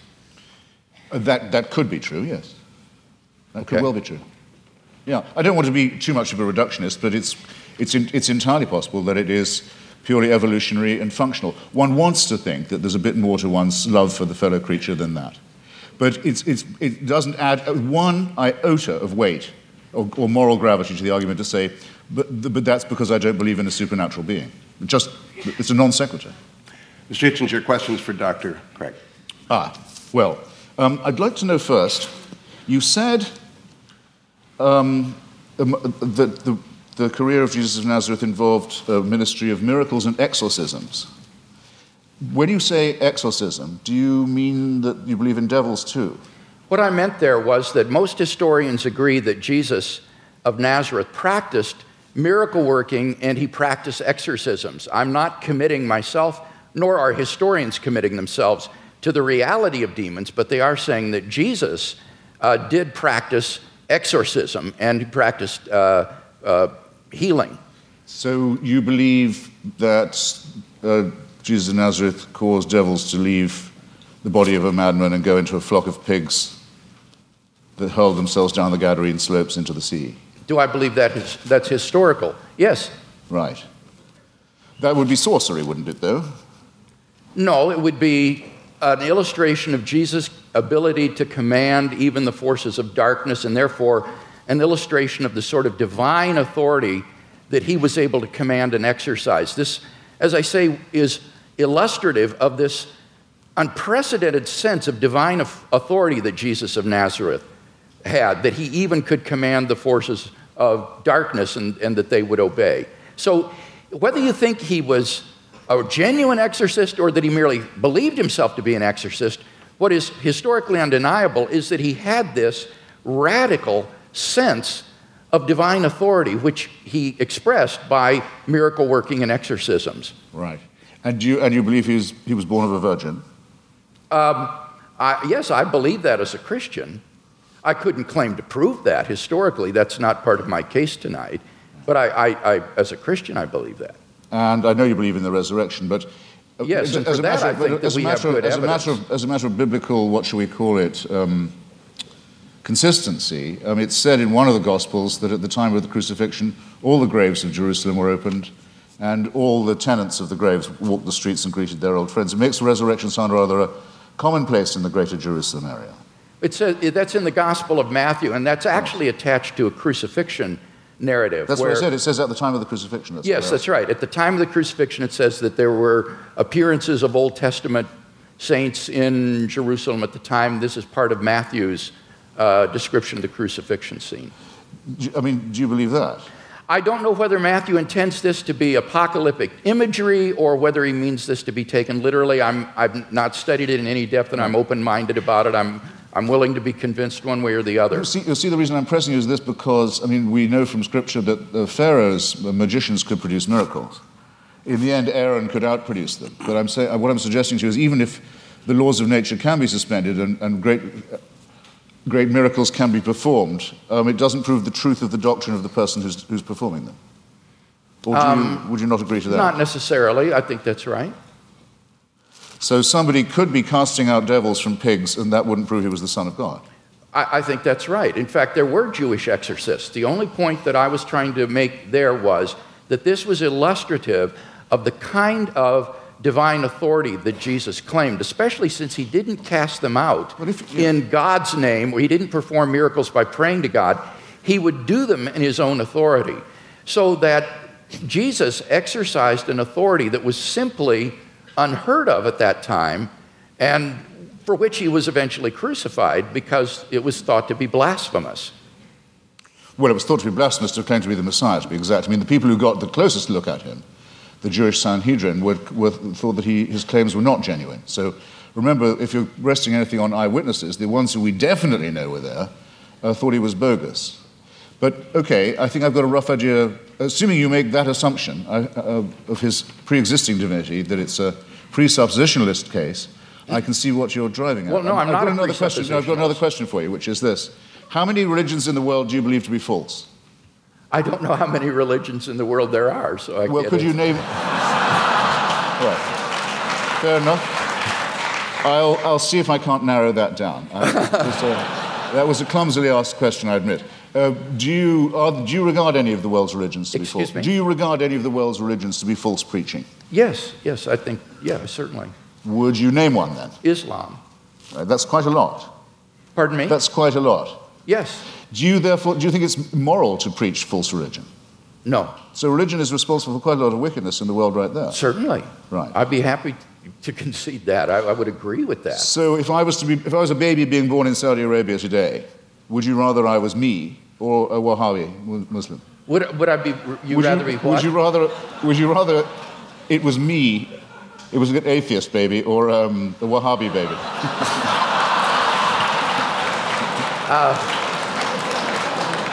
I don't have any preference as to whether you would. You do. As bad as that. Okay. I've only got a few seconds. It's a serious question. I shouldn't squander it. Are there any Christian denominations you regard as false? Certainly.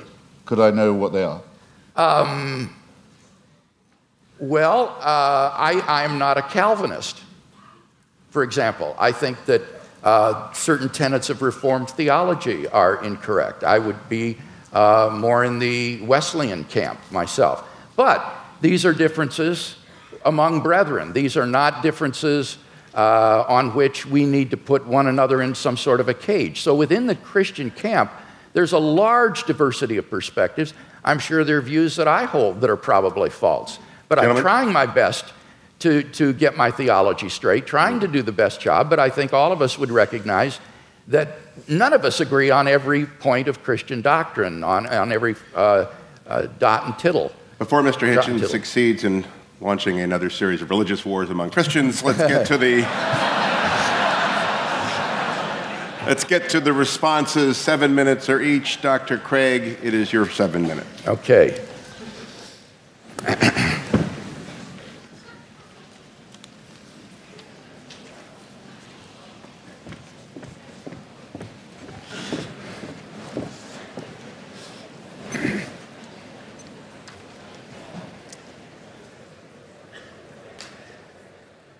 Well, I think it's very evident that in tonight's debate, we've not heard any good reasons to think that what is normally called atheism is true. That is to say, the belief that God does not exist. Mr. Hitchens withholds belief in God, but he's unable to give us any argument to think that God does not exist, which is what is called positive atheism. Now, he does mention that the human species has been here for 100,000 years, but I've already responded to that. What's crucial there is not the number of years, it's the population. And only 2% of the population of the earth has existed before Christ. And during that time, God is not indifferent to the lot of those people. Rather, he is preparing humanity, preparing the world for the advent of Christ so that in the fullness of time, Christ would come into the world.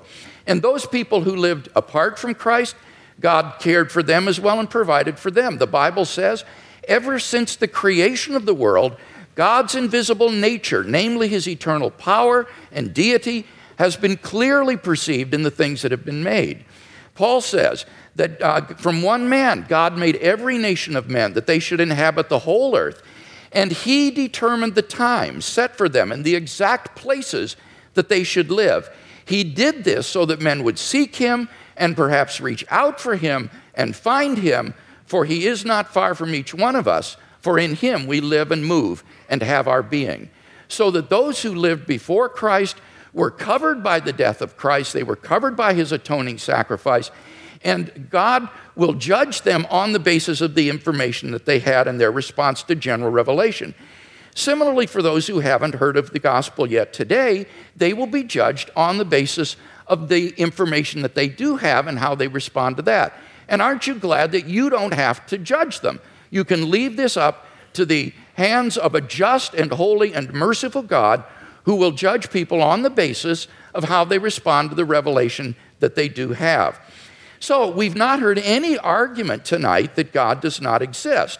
Now, by contrast, I've given 5 arguments to show that Christian theism is true. First, we saw the cosmological argument. Mr. Hitchens has not disagreed with either of the premises of this argument, and so we have good grounds for believing there's a personal creator of the universe.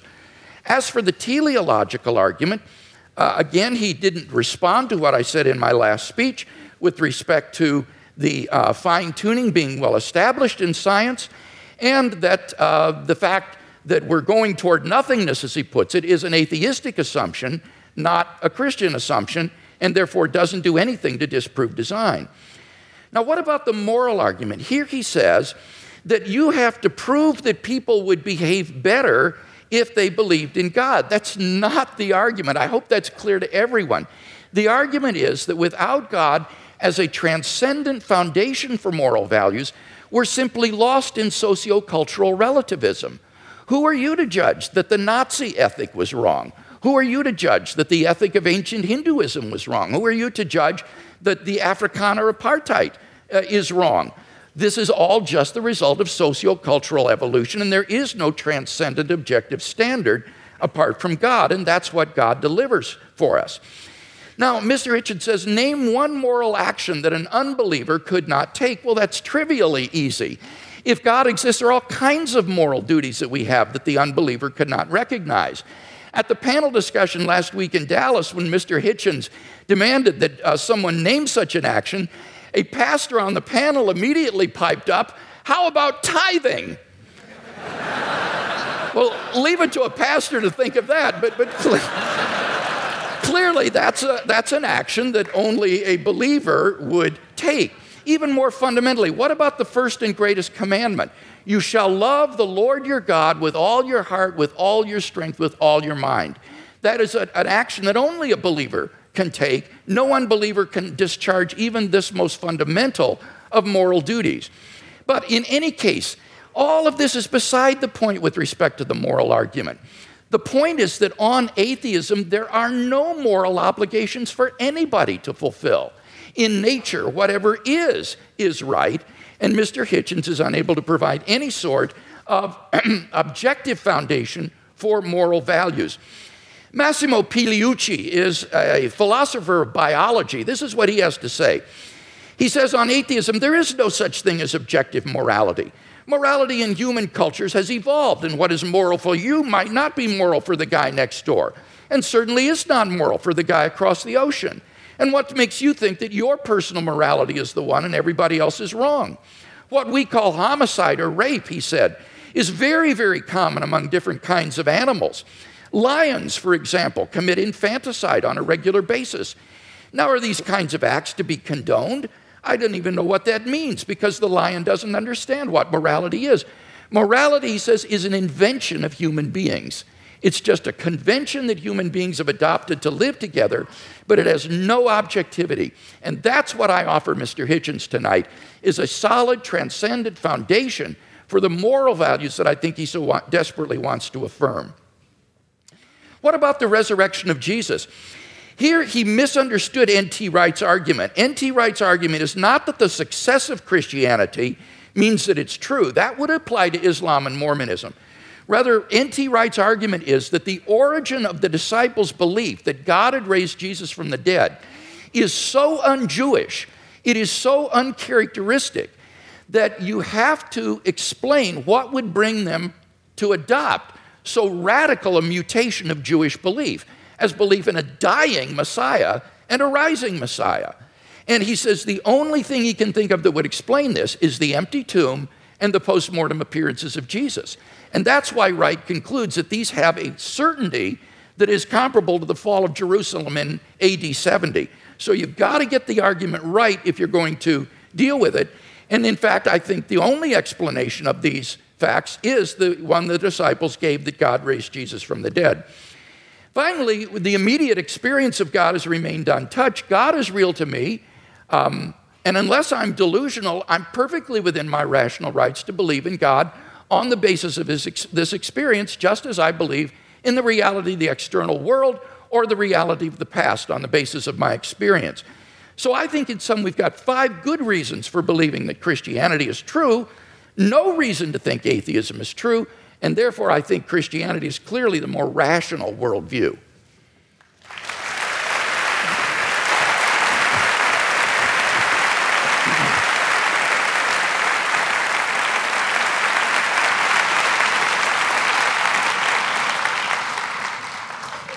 I think you'll correct me if I'm wrong, it's Tertullian, isn't it, who says something like, it's variously translated, credo quia absurdum, that the very improbability of the thing, the very unlikelihood of it, the unlikelihood that anyone would fabricate such a thing, for example, that a Jew could be brought to believe something so extraordinary, is testimony to its truth. I'm sure there can't be anyone who doesn't think that's a little too easy, a little too facile. I myself, for example, have followed the career of a woman known vulgarly in the media as Mother Teresa, an Albanian named Agnes Bujashu, a Catholic fanatic operating in the greater Calcutta area. And I watched every stage of her career as a candidate for, and then the recipient of, beatification and shortly canonization. The canonization will require, and as the Vatican demands, the attestation of a miracle performed by her posthumous intercession. And the miracle's already been announced. A woman in Bengal, fortunately already a devout Catholic, by pressing a medal of Mother Teresa to her stomach, made a tumor go away, or so she says. All the witnesses to this have since recanted. All the doctors have given a much better explanation of how she was cured, of the swelling and the growth and what the medicines were and so forth, but they're still stuck with it.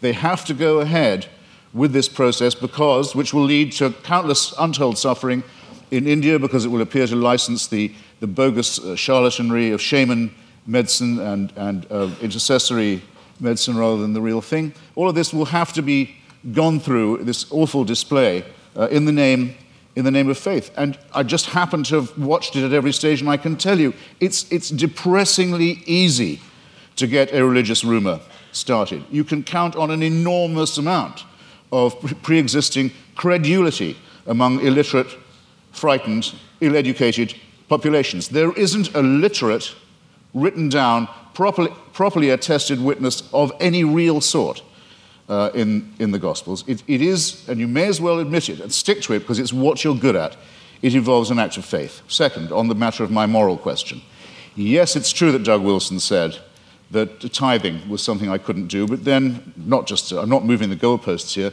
I don't think I'd regard giving all my money to the new St. Andrew's Church as a moral act. The only challenge that I've had so far that I really couldn't get out of, I should share it with you, was I was told, well, you couldn't do this. You couldn't say, Father, forgive them for they know not what they do. No, but nor could you, as people of faith. You wouldn't dare. It would be blasphemy for you to do it. There's only one person who can do that, even on your account. So with respect, ladies and gentlemen, I think both my challenges stand. It hasn't been shown that I couldn't be a moral person despite my unbelief, and it has certainly not been demonstrated that unbelief will guarantee you against, the belief will, I'll say it again, that unbelief will ensure you against wickedness. You mentioned things like apartheid and Nazism. Well, let me just run it by you. Partly this often comes up because people say, what about the crimes and wickednesses of the secular world? The apartheid system in South Africa was actually a creation of the Dutch Reformed Church. It was justified theologically as the giving of a promised land to one Christian religious tribe, in which everyone else was supposed to be hewers of wood and drawers of water. It wasn't until the Dutch Reformed Church, under pressure, agreed to drop their racist preachments of many years that the apartheid system could be dismantled. The dictatorship in Greece in 1967 to 74 was proclaimed by the Greek Orthodox Church as a Greece for Christian Greeks. The Russian Orthodox Church at present, maybe this is one of the churches you don't recognize as Christian, I don't know, but it's currently become the bodyguard of the Vladimir Putin dictatorship in Russia. They are now producing, the Russian Orthodox Church, actual icons with halos around them of Joseph Stalin for distribution to extreme Russian nationalists and chauvinists for whom the church has become the spiritual sword and buckler. In Nazi Germany, prayers were said every year on the Führer's birthday by order of the churches for his survival and well-being. The first concordat signed by Hitler and by Mussolini in both cases was with the Vatican.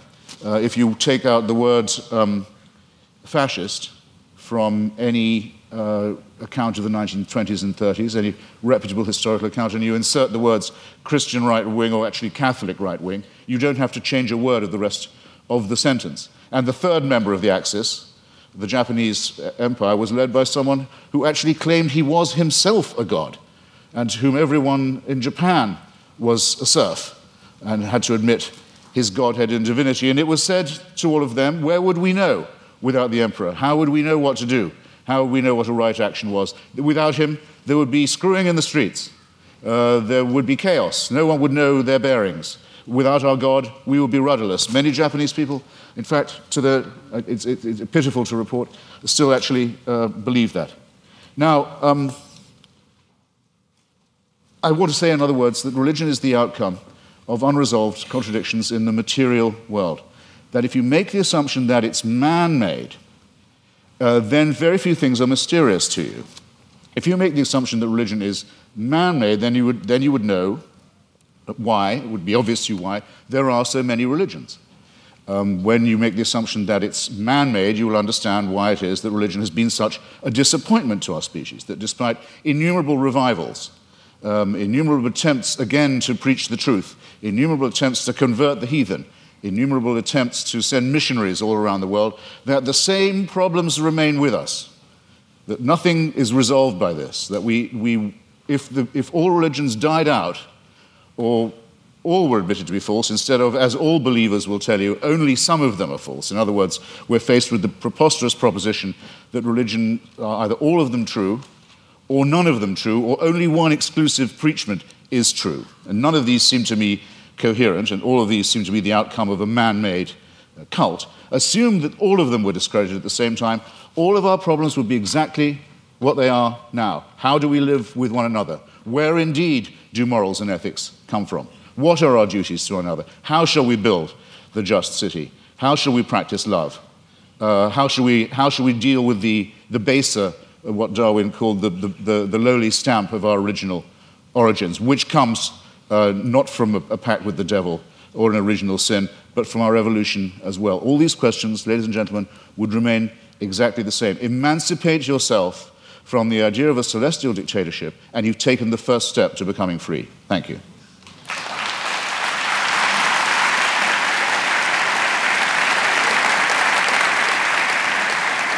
Dr. Craig, your closing argument, 5 minutes.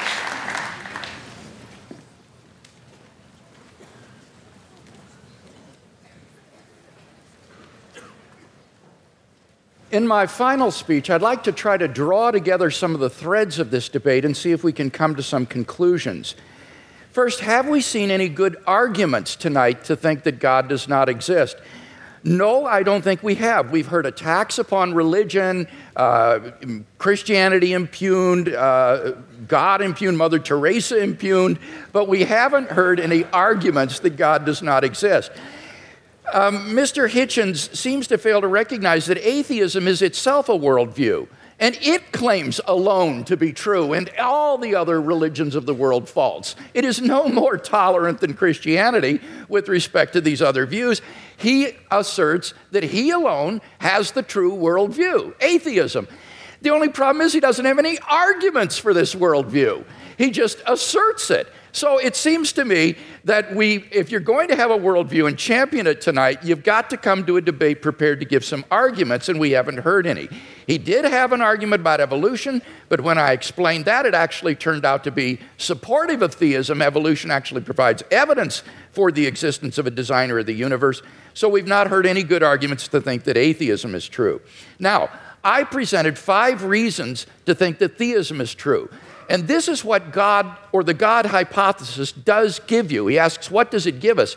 It explains a broad range of human experience, philosophical, ethical, scientific, historical, experiential. I find the attraction of the God hypothesis is that it is so powerful in making sense of the way the world is. For example, the God hypothesis explains the origin of the universe. Mr. Hitchens has completely dropped this point in tonight's debate when we saw that, in fact, scientific and philosophical evidence points to a beginning of the universe out of nothing and therefore to a transcendent personal creator of the cosmos. The teleological argument, the fine-tuning that is established in the initial conditions of the universe, not to speak of in the biological complexity that then ensued. And again, Mr. Hitchens has dropped that in the course of the debate tonight. So we have a creator and an intelligent designer of the cosmos. Thirdly, the moral argument. We saw that without God, there are no objective moral values. And here Mr. Hitchens has consistently distorted the argument. He's portrayed the argument as, how would we know moral values if we didn't believe in God? We don't need to believe in a tyrant in order to find moral values. Unbelief doesn't produce wickedness. That is all irrelevant. The point is that there is no foundation on a naturalistic worldview for the moral values and duties that we both want to affirm. And he agrees with that. This is what he says, and I quote. He says, our innate predisposition to both good and wicked behavior is precisely what one would expect to find of a recently evolved species that is half a chromosome away from chimpanzees, primate, and elephant, and even pig societies show considerable evidence of care for others, parent-child bonding, solidarity in the face of danger, and so on. As Darwin put it, any animal whatever endowed with well-marked social instincts would inevitably acquire a moral sense or conscience as soon as its intellectual powers had become as well developed as in man. That is the sociobiological explanation of morality. The problem is that moral sense that develops in pig societies, chimpanzees, baboons, and Homo sapiens is illusory on atheism because there are no objective moral duties or values that we have to fulfill, and that's what the theist can offer Mr. Hitchens. And so I want to invite Mr. Hitchens to think about becoming a Christian tonight.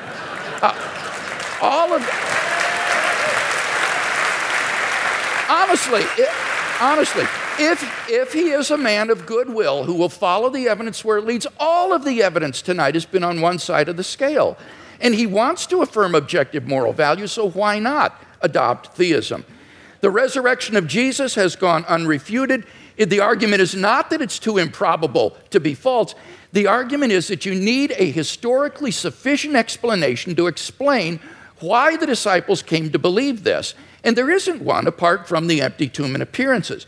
It's not a matter of rumor because the empty tomb was public knowledge in Jerusalem. It would be impossible for Christianity to flourish in Jerusalem in the face of an occupied tomb. Finally, the immediate experience of God. If there's anybody watching or listening to the debate tonight who hasn't found God in a personal, experiential way, then I want to invite you as well to think about becoming a Christian. I became a Christian as a junior in high school, and it changed my entire life. And I believe that if you'll look into it honestly with an open mind and an open heart, that it can change your life as well.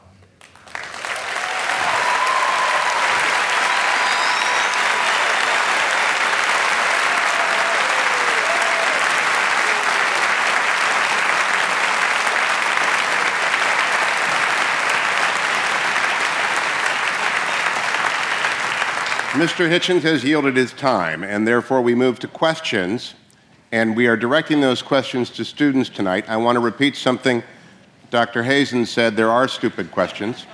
I want to add to it, we are uninterested in your opinions, only your questions matter to us. I don't know where the microphone is. Can we hear the first question? Each participant will answer every question. Dr. Craig, Mr. Hitchens, thank you so much. It's been great listening to you both. My question is for Mr. Hitchens. Mr. Hitchens, in your book, God is Not Great, you say that, quote, there are 4 irreducible objections to religious faith, end quote. The third being that religious faith, quote, is both the result and the cause of dangerous sexual repression, end quote. So here's my question for you.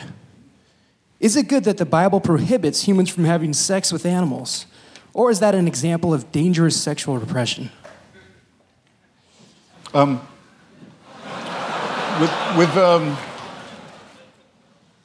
The allusion I was making was not to the man-made in the ordinary sense nature of religion, that you can tell from studying some of its codes that it's humans that are inventing it. That's why so many of the injunctions in the Old Testament are, as you quite rightly say, concerned with agriculture, shall we put it delicately. But it's more that it's men-made, that it's designed to keep women in subordination. But could you answer the question? Do you think the Bible is right to prohibit humans from having sex with animals? I don't know of any good advice about having sex with animals. In favor of it, I mean to say, look, there are things that if people do, incest is one, and cannibalism is another. If you do them, you'll die out. A society that permitted it would. There were societies in New Guinea that did practice cannibalism, and there's a terrible disease that you get called kuru if you do it, and it seems to be. It's, if you like, there are some rules that are self-enforcing. That's not what when I was talking about sexual repression, I was talking about the enormous number of prohibitions on sex between men and women, and on the evident fear of female sexuality, and the superstitious dread, for example, of female menstrual blood. Things of this kind. Dr. Craig, your assessment of that question and answer. Well, I think the question illustrates that apart from God, whatever is in nature is right. There is no thing barred in nature if there is no sort of objective moral code. So the question is a good one because it illustrates that here is a guideline for sexual expression that is very good for human beings and not something that's meant to be repressive or harmful to human beings. In fact, the studies I've seen says that religious people have more fun with sex than people who are not religious. And it's actually shows that they are more sexually satisfied in marriage and so forth. So I think the question makes a good point. I think I have to have another bite of this.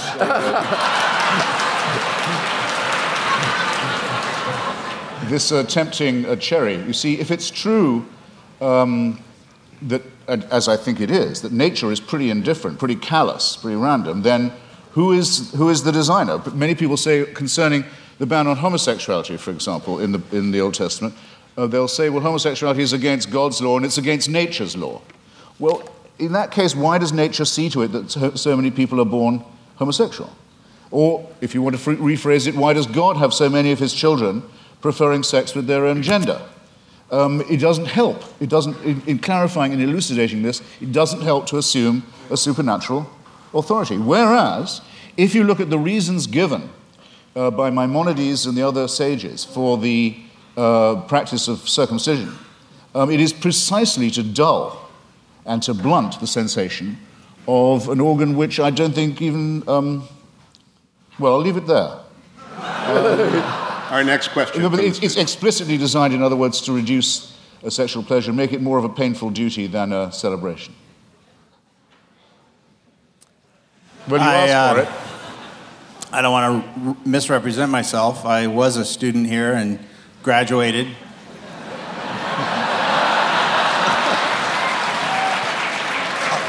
Somewhat by the skin of my teeth, but Mr. Hitchens, you stated that some of your most strongly stated arguments are that the results of religion, violence, death, destruction, the motivation being religion, discredit those who would promote a belief in God. However, I think there's an imbalance there in that the nuclear bomb was created by physicists, and is the most demonstrable violence perpetrated on mankind. So I wonder how you respond to that. Well, physics isn't an ideology. Physics isn't a belief system. It's a science. Well, I think that would be subjective. I mean, you could, any more than the Marie Curie discovering radium makes her practice morally different. I mean, it's not comparing like with like. What I'm talking about are specific religious injunctions to do evil, to mutilate the genitalia of children, for example, to take the pastor, Douglas Wilson, who Dr. Craig was just mentioning, with whom I crossed swords several times this year and recently in Dallas. I happened to be mentioning to him about the commandment to exterminate the Amalekites in one of our debates, and he said that commandment is still valid. If there were any Amalekites, it would be his job to make sure that they were all put to the sword. And some of the virgins left over for slavery, purposes better imagined perhaps than described. I think this is a very serious problem. I'm not taking refuge in the commonplace that sometimes religious people behave badly, that would discredit religion. That would be a very soft option. I'm saying there are specific biblical, scriptural injunctions to do evil. Dr. Craig, in that regards, those who are announced atheists who have done evil in the world, particularly in the last 20th century, the Marxists, the Trotskyites, the Stalinists, have they done more damage in your view and more evil than the Christians? Well, this is a debate, Hugh, that I don't want to get into because I think it's irrelevant. I as a philosopher, and I mean this, am interested in the truth of these worldviews more than I'm interested in the social impact. And you cannot judge the truth of a worldview by its social impact. That's just irrelevant. Bertrand Russell, in his essay, Why I'm Not a Christian, understood this. Russell said, you cannot assess the truth of a worldview by seeing whether it's good for society or not. Now, the irony was, when Russell wrote that back in the 20s, he was trying to refute those who said that you should believe in Christianity because it's so socially beneficial to society. It was just the mirror image of Christopher Hitchens' argument, where saying you shouldn't believe in it because it's socially detrimental to human culture. But I think Russell's point cuts both ways because it's a valid point. You can't assess the truth of a worldview by arguing about its cultural and social impact. There are true ideas that may have had negative social impact, and therefore we have to deal with the truth of these, the arguments for and against them, and not get into arguments about has Marxism or Chinese communism been responsible for more deaths than theism in the 20th century. No, I completely concur with what you say there. I mean, I just wanted to say that I think that those commandments are injunctions to do evil, but I would much prefer to say that the tribe that thought it was hearing these instructions from God to kill all of its rivals, exterminate all its rivals for the Holy Land, might possibly have had, I think it's overwhelmingly probable it did have, a need to seek and claim divine approval for the war of greedy extermination, annexation, and racist conquest that it was going to undertake anyway. In other words, I don't think there was an authority issuing that commandment, whether it was morally good or otherwise, as a matter of the truth. But I would add, and I think the concession is very well worth having, that there is absolutely no proof at all that Christianity makes people behave better. And wait a minute, I didn't concede that. What I said, I wasn't going to argue that because it's irrelevant, but by no means did I concede that. And I do appreciate as well the way you framed the issue about the Canaanites. I think you're quite right in saying that this is not an issue about whether or not God exists. Rather, this is a question about biblical inerrancy. Did these ancient Israelites get it right in thinking that God had commanded them to do these things, or did they, in their nationalistic fervor, think God is on our side and do something which, in fact, they weren't commanded to do by God? So that this isn't an issue between atheism and theism. This is an issue about biblical inspiration and inerrancy, and that's an important issue, but it's not one that is on the floor tonight. Our next student question. Hi, my question is mainly directed at Mr. Hitchens, but Christian theism, as with all theisms that claim a revelation, say that the purpose of human existence is to serve God, and Dr. Craig might want to expound on that in some way. But Mr. Hitchens, as an atheist with no transcendent being giving you a reason for existence, what then is the best way to live life, or what is motivation for living life, or what is the purpose of your existence without a transcendent being telling you what to do? Well, I find it, you see, this is where I find it hard to accept the grammar of your question. It's as if I was only willing to concede supernatural, you want to say transcendent, I want to say supernatural, then my life would have purpose. I think that's a complete non sequitur. To me, at any rate, I'll have to just make the confession. And this is as real to me, subjectively, as any William Jamesian apprehension of the divine. I don't get your point at all.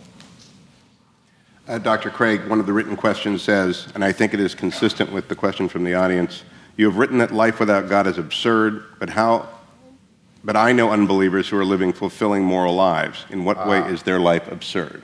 Okay, let me respond to that and to the question here that was asked. I would say that the purpose of life for which God has created us is not to serve God. Remember, Jesus said, I have not called you servants, I have called you friends. And I think the Westminster Confession gets it right when it says the purpose of human existence is to glorify God and enjoy Him forever. God is the fulfillment of human existence. It is in fellowship eternally with God, the source of infinite goodness and love, that the true fulfillment of human existence and freedom is to be found. Now, when I say that apart from theism, life is meaningless, I mean objectively meaningless. This is the same distinction that we're talking about with regard to moral values. I'm saying that on atheism, there is no objective purpose for human existence. As Mr. Hitchens recognizes, eventually the universe will grow cold, dilute, dark, and dead as it runs down toward maximum entropy and heat death, and all human existence and life will be extinguished on an atheistic view of the future of the universe. There is no purpose for which the universe exists. The litter of a dead universe will just expand into the endless darkness forever, a universe in ruins. Now, of course, one can still live one's life as an illusion, thinking, well, the purpose of life is to, say, hit 40 home runs and steal 40 bases every year, in the major leagues, and you draw the meaning of your existence from that. But that's not really the meaning of your existence. That's just a subjective illusion. In fact, your existence on atheism is objectively meaningless. So that's the distinction that I was making. Again, it's between objective and mere subjective illusion. Well, I think it has it exactly the wrong way around. You see, as I was beginning to say earlier, we didn't have time in the question period. I wouldn't say that atheism was morally inferior. I wouldn't concede that for a second. I don't want to make a claim for its superiority either, but there may be a slight edge here. We don't believe anything that could be called wishful. In other words, we don't particularly welcome the idea of the annihilation either of ourselves as individuals, the party will go on and we'll have left and we're not coming back, or of the entropic heat death of the universe. We don't like the idea, but there's a good deal of evidence to suggest that that is what's going to happen. And there's very, very little evidence to suggest that I'll see you all again in some theme park. One nice and one nasty experience. There's absolutely no evidence for that at all. So I'm willing to accept, on the evidence, conclusions that may be unwelcome to me. I'm sorry if I sound as if I'm spelling that out, but I will. Now, you want to know what makes my life meaningful? Generally speaking, it's been struggling myself to be free, and if I can say it without immodesty, Mr. Hewitt kindly said it for me, too flatteringly beforehand, but trying to help others to be free too.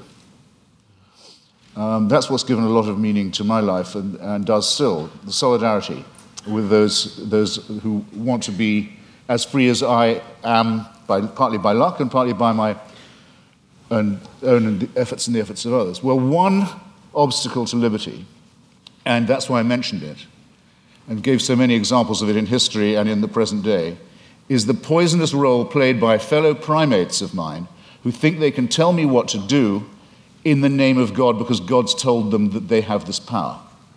So that's one thing I'd like to be shot of right here in the here and now. And my suspicion is if you really ask the religious, where do they want power? And what's the world they care about? The next one or this one? It'll be this one every time, because they too know perfectly well that this is the only life we've got. Yeah, I don't think that's true. It seems to me that on the basis of the resurrection of Jesus, that we have grounds for the hope of immortality. This is the foundation upon which the Christian hope is predicated. So again, it gets back to whether or not one has good grounds for thinking that Jesus was who he claimed to be and that God raised him from the dead. Because if he did, then there is hope of immortality. But then I return your question to me, I return it to you in a different form. If there's going to be a resurrection, an ingathering, if in the end all injustices will be cancelled, all tears dried, all the other promises kept, then why do you care what happens in this brief veil of tears? Why do the churches want power in the here and now? Why do they want to legislate for things like abortion or sexuality or morality? Why bother? I mean, isn't it just as much the case, as Dostoevsky says about atheism, that without God all things are possible, that with God all things are thinkable too? Not at all. As Dostoevsky said, if there is no immortality, all things are permitted, he said, because it all ends up the same, it all comes out in the wash the same. But if there is a God who exists, who loves human beings and has created them in his image and endowed them with intrinsic moral value and unalienable rights, then you have every reason to treasure other persons as ends in themselves. And the desire of pro-life persons to champion the lives of the unborn or the lives of the dying isn't a power grab, Mr. Hitchens. It's because they genuinely care about the lives of innocent human beings that they believe are being wantonly destroyed. So it's a very positive motivation.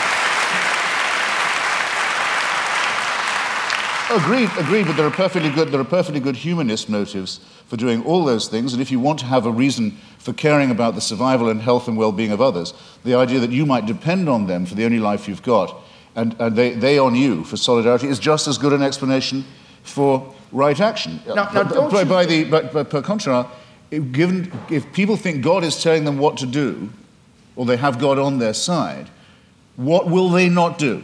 That's what I meant by the reversal of the Dostoevsky question. What crime will not be committed? What offense to justice and to reason and to humanity is not regularly committed by people who are convinced that it is God's will that they do that? If they commit such atrocities, it is only because they act inconsistently with their worldview rather than in line with it. Jesus would not have been a guard at Auschwitz or someone who would take away the human rights of another person. You need to ask what kinds of actions are sanctioned by a worldview. And on atheism, as Dostoevsky said, it seems everything is permitted. Humanism, without God as a basis for humanism, is just a form of speciesism, a bias in favor of your own species. I think Christianity affirms the real basis for humanism. Auschwitz is the outcome of centuries in which the Christian church believed that the Jewish people had called for the blood of Jesus of Nazareth to be on their head for every generation. It's only in one verse in the Bible, I know, but it happens to be the verse the church picked up on. I don't say Jesus would have been a guard there. That's not the point. The point is that this is not an aberration of religion. It is a scriptural injunction, as is the one to kill the Amalekites, as is the one to mutilate the genitals of children. The issue is, would Jesus have been a guard at Auschwitz? Because insofar as people who claim to be his followers were guards at Auschwitz, they were acting inconsistently and in defiance of the ethic of Jesus of Nazareth. Well, you should tell that to the Vatican. I mean, we know Paul Johnson, in his very friendly history of Christianity, says that up to 50 to 60% of the Waffen-SS were practicing, confessing Catholics in good standing. No one was ever threatened with discipline by the church, with excommunication, for example, for taking part in the final solution. The only Nazi ever excommunicated by the church was Joseph Goebbels, and if you like, I'll tell you why. To the student. His wife was a divorced Protestant. He was going to tell us anyway. Excuse me, Christianity does have some standards. Next student. I'd just like to thank both of you guys for being here. And in the interest of fairness, I know I'm playing devil's advocate here, pun intended, but I think since almost all of the questions are going to be directed towards Mr. Hitchens, I think we should have one for Dr. Craig. They're all for both of us. For Dr. Craig, what do you think about Epicurus' argument that if God is omnibenevolent, omniscient, and omnipotent, if he knows about kids in Africa and that are born with AIDS, what do you think about him suggesting, him not intervening and him not changing that fact? That's a question that I've always struggled with. So I'm just wondering, could you expand on that? And I'd also like your input on it. The problem of evil and suffering has been greatly discussed by philosophers, and I think there's been genuine progress made in this century on this problem. I think it's important to distinguish between the intellectual problem of suffering and the emotional problem of suffering, because these are quite different from each other. In terms of the intellectual problem of suffering, I think that you need to ask yourself, is the atheist claiming, as Epicurus did, that the existence of God is logically incompatible with the evil and suffering in the world? If that's what the atheist is claiming, then he's got to be presupposing some kind of hidden assumptions that would bring out that contradiction and make it explicit, because these statements are not explicitly contradictory. The problem is no philosopher in the history of the world has ever been able to identify what those hidden assumptions would be that would bring out the contradiction and make it explicit. On the contrary, you can actually prove that these are logically compatible with each other by adding a third proposition, namely that God has morally sufficient reasons for permitting the evil in the world. As long as that statement is even possibly true, it proves that there's no logical incompatibility between God and the suffering in the world. So the atheist would have to show that it is logically impossible for God to have morally sufficient reasons for permitting the evil and suffering in the world, and no atheist has ever been able to do that. So the logical version of this problem, I think, is widely recognized to have failed. Those atheists who still press the problem, therefore press it as a probabilistic argument. They try to say that given the evil in the world, it's improbable that God exists. Not impossible, but improbable. Well, again, the difficulty there is that the atheist has to claim that if God did exist, then it is improbable that he would permit the evil and suffering in the world. And how could the atheist possibly know that? How could the atheist know that God would not, if he existed, permit the evil and suffering in the world? Maybe he's got good reasons for it. Maybe, like in Christian theism, God's purpose for human history is to bring the maximum number of people freely into his kingdom to find salvation and eternal life. And how do we know that that wouldn't require a world that is simply suffused with natural and moral suffering? It might be that only in a world like that the maximal number of people would freely come to know God and find salvation. So the atheist would have to show that there is a possible world that's feasible for God, which God could have created, that would have just as much salvation and eternal life and knowledge of God as the actual world, but with less suffering. And how could the atheist prove such a thing? It's sheer speculation. So the problem is that as an argument, the problem of evil makes probability judgments which are very, very ambitious and which we are simply not in a position to make with any kind of confidence. Now, I recognize that that philosophical response to the question doesn't deal with the emotional problem of evil. And I think for most people, this isn't really a philosophical problem. It's an emotional problem. They just don't like a God who would permit suffering and pain in the world. And so they turn their backs on him. What does Christianity have to say to this problem? Well, I think it has a lot to say. It tells us that God is not some sort of an impersonal ground of being or an indifferent tyrant who folds his arms and watches the world suffer. Rather, he is a God who enters into human history in the person of Jesus Christ. And what does he do? He suffers. On the cross, Christ bore a suffering of which we can form no conception. Even though he was innocent, he bore the penalty of the sins of the whole world. None of us can comprehend what he suffered. And I think when we contemplate the cross of Christ and his love for us and what he was willing to undergo for us, it puts the problem of suffering in an entirely different perspective.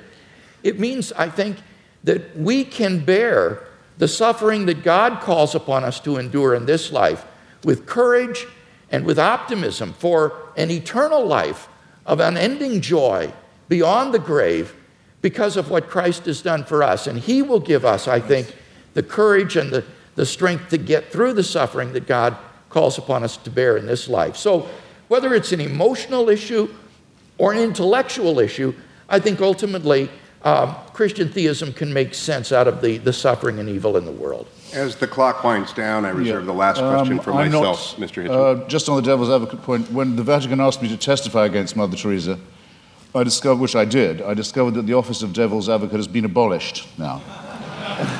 So I come before you as the only person ever to have represented the devil pro bono. Last question. Yeah. Now, I'm not one of the, I was very intrigued by that reply and largely agree with it. If I was a believer, I would not feel God owed me an explanation. I'm not one of those atheists who thinks you can go around complaining. I mean, if you make the assumption that there is a deity, then all things are possible. You just have to be able to make that assumption.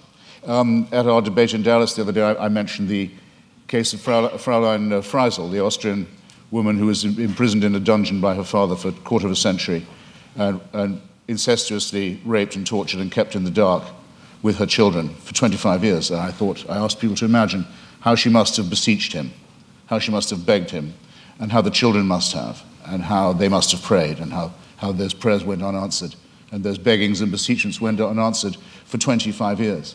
And Douglas Wilson's reply to me was, God will cancel all that, and all those tears will be dried. And I say, well, if you're capable of believing that, then obviously what that woman went through and her children went through was perfectly worthwhile.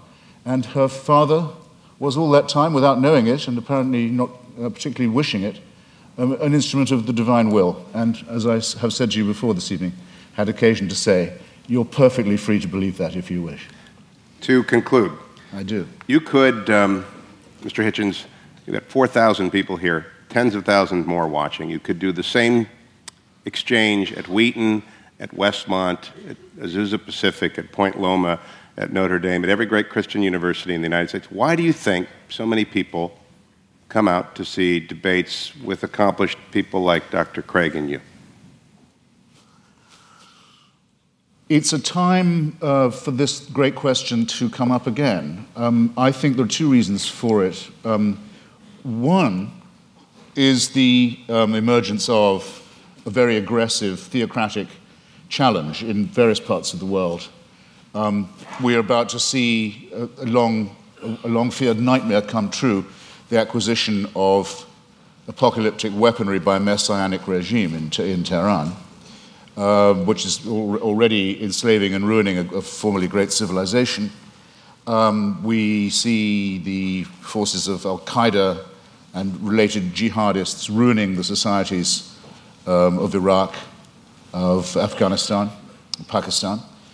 We see Jewish settlers stealing other people's land in the name of God in the hope that this will bring on a messianic combat and the return of the Messiah. And even in our own country, we're not free from people who want to have stultifying nonsense taught to children in school and in science class. So there's that. It's in the news all the time. And then there's the existence of a very small group, of which I'm very proud to be a part, that says it's time to take a stand against theocratic bullying and is willing to go anywhere to debate these matters and put these great questions to the proof. So, thank you for giving me the chance. Yeah,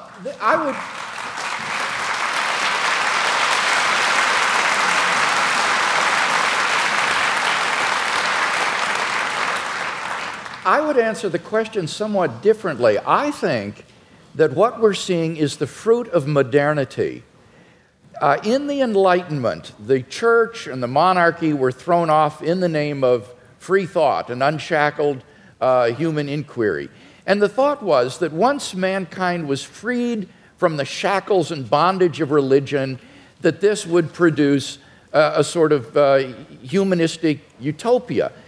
And instead, I think what we've come to see is that the fruit of the naturalistic worldview is that mankind is reduced to meaninglessness, valuelessness, and purposelessness. And that therefore the question of God's existence has become all the more poignant in our age because we're beginning to question, I think, the fruit of modernity and questioning scientific naturalism. I'm privileged to be part of a revolution in Christian philosophy that has been going on over the last half century that has literally transformed the face of Anglo-American philosophy. As the scientific, naturalistic, atheistic worldview has been challenged in the name of reason and philosophy, and the theistic worldview reasserted. And I believe that we're seeing a tremendous groundswell of interest among lay people as this revolution is beginning to filter down to the man in the street.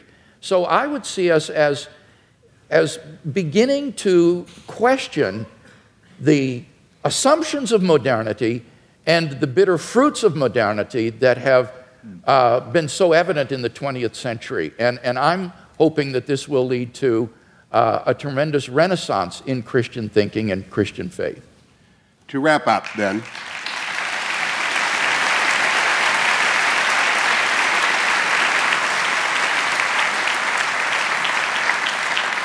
five quick observations and some instructions. Number one, no good society prohibits debates such as this one. Number two, only confident faith welcomes them. Only extraordinary universities stage them. And only very accomplished scholars and intellectuals can make them interesting and entertaining. Please join me in welcoming and thanking our panelists.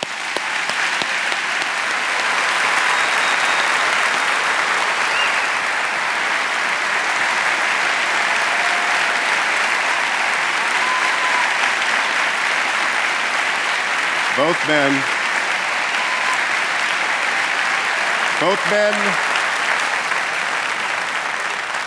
they did agree on one thing, which is that N.T. Wright is a very impressive man, I think Christopher Hitchens said. And therefore, to the viewing audience who might not know who N.T. Wright is, I recommend on Mr. Hitchens' strong recommendation that you get and read his books. I also want to tell you that I'm going to ask you to stay in your seats as our panelists exit stage right. There's a book signing. And I want to ask you, if you have a book, to stand in line. If you don't, please don't. And to recognize Mr. Hitchens has a 5 o'clock flight in the morning. So get your book signed. He loves to do that. But please don't ask him about his third cousin that you once met in Melbourne. Just let them get to talk to the book. So, gentlemen, I'm going to let you enter stage left here, and I'll hold them for a second. Thank you very much. Stay there so they can get around back.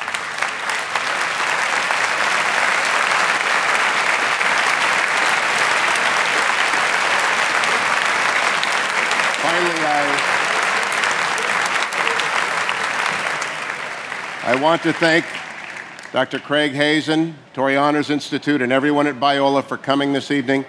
Have a safe, productive trip home. Good night.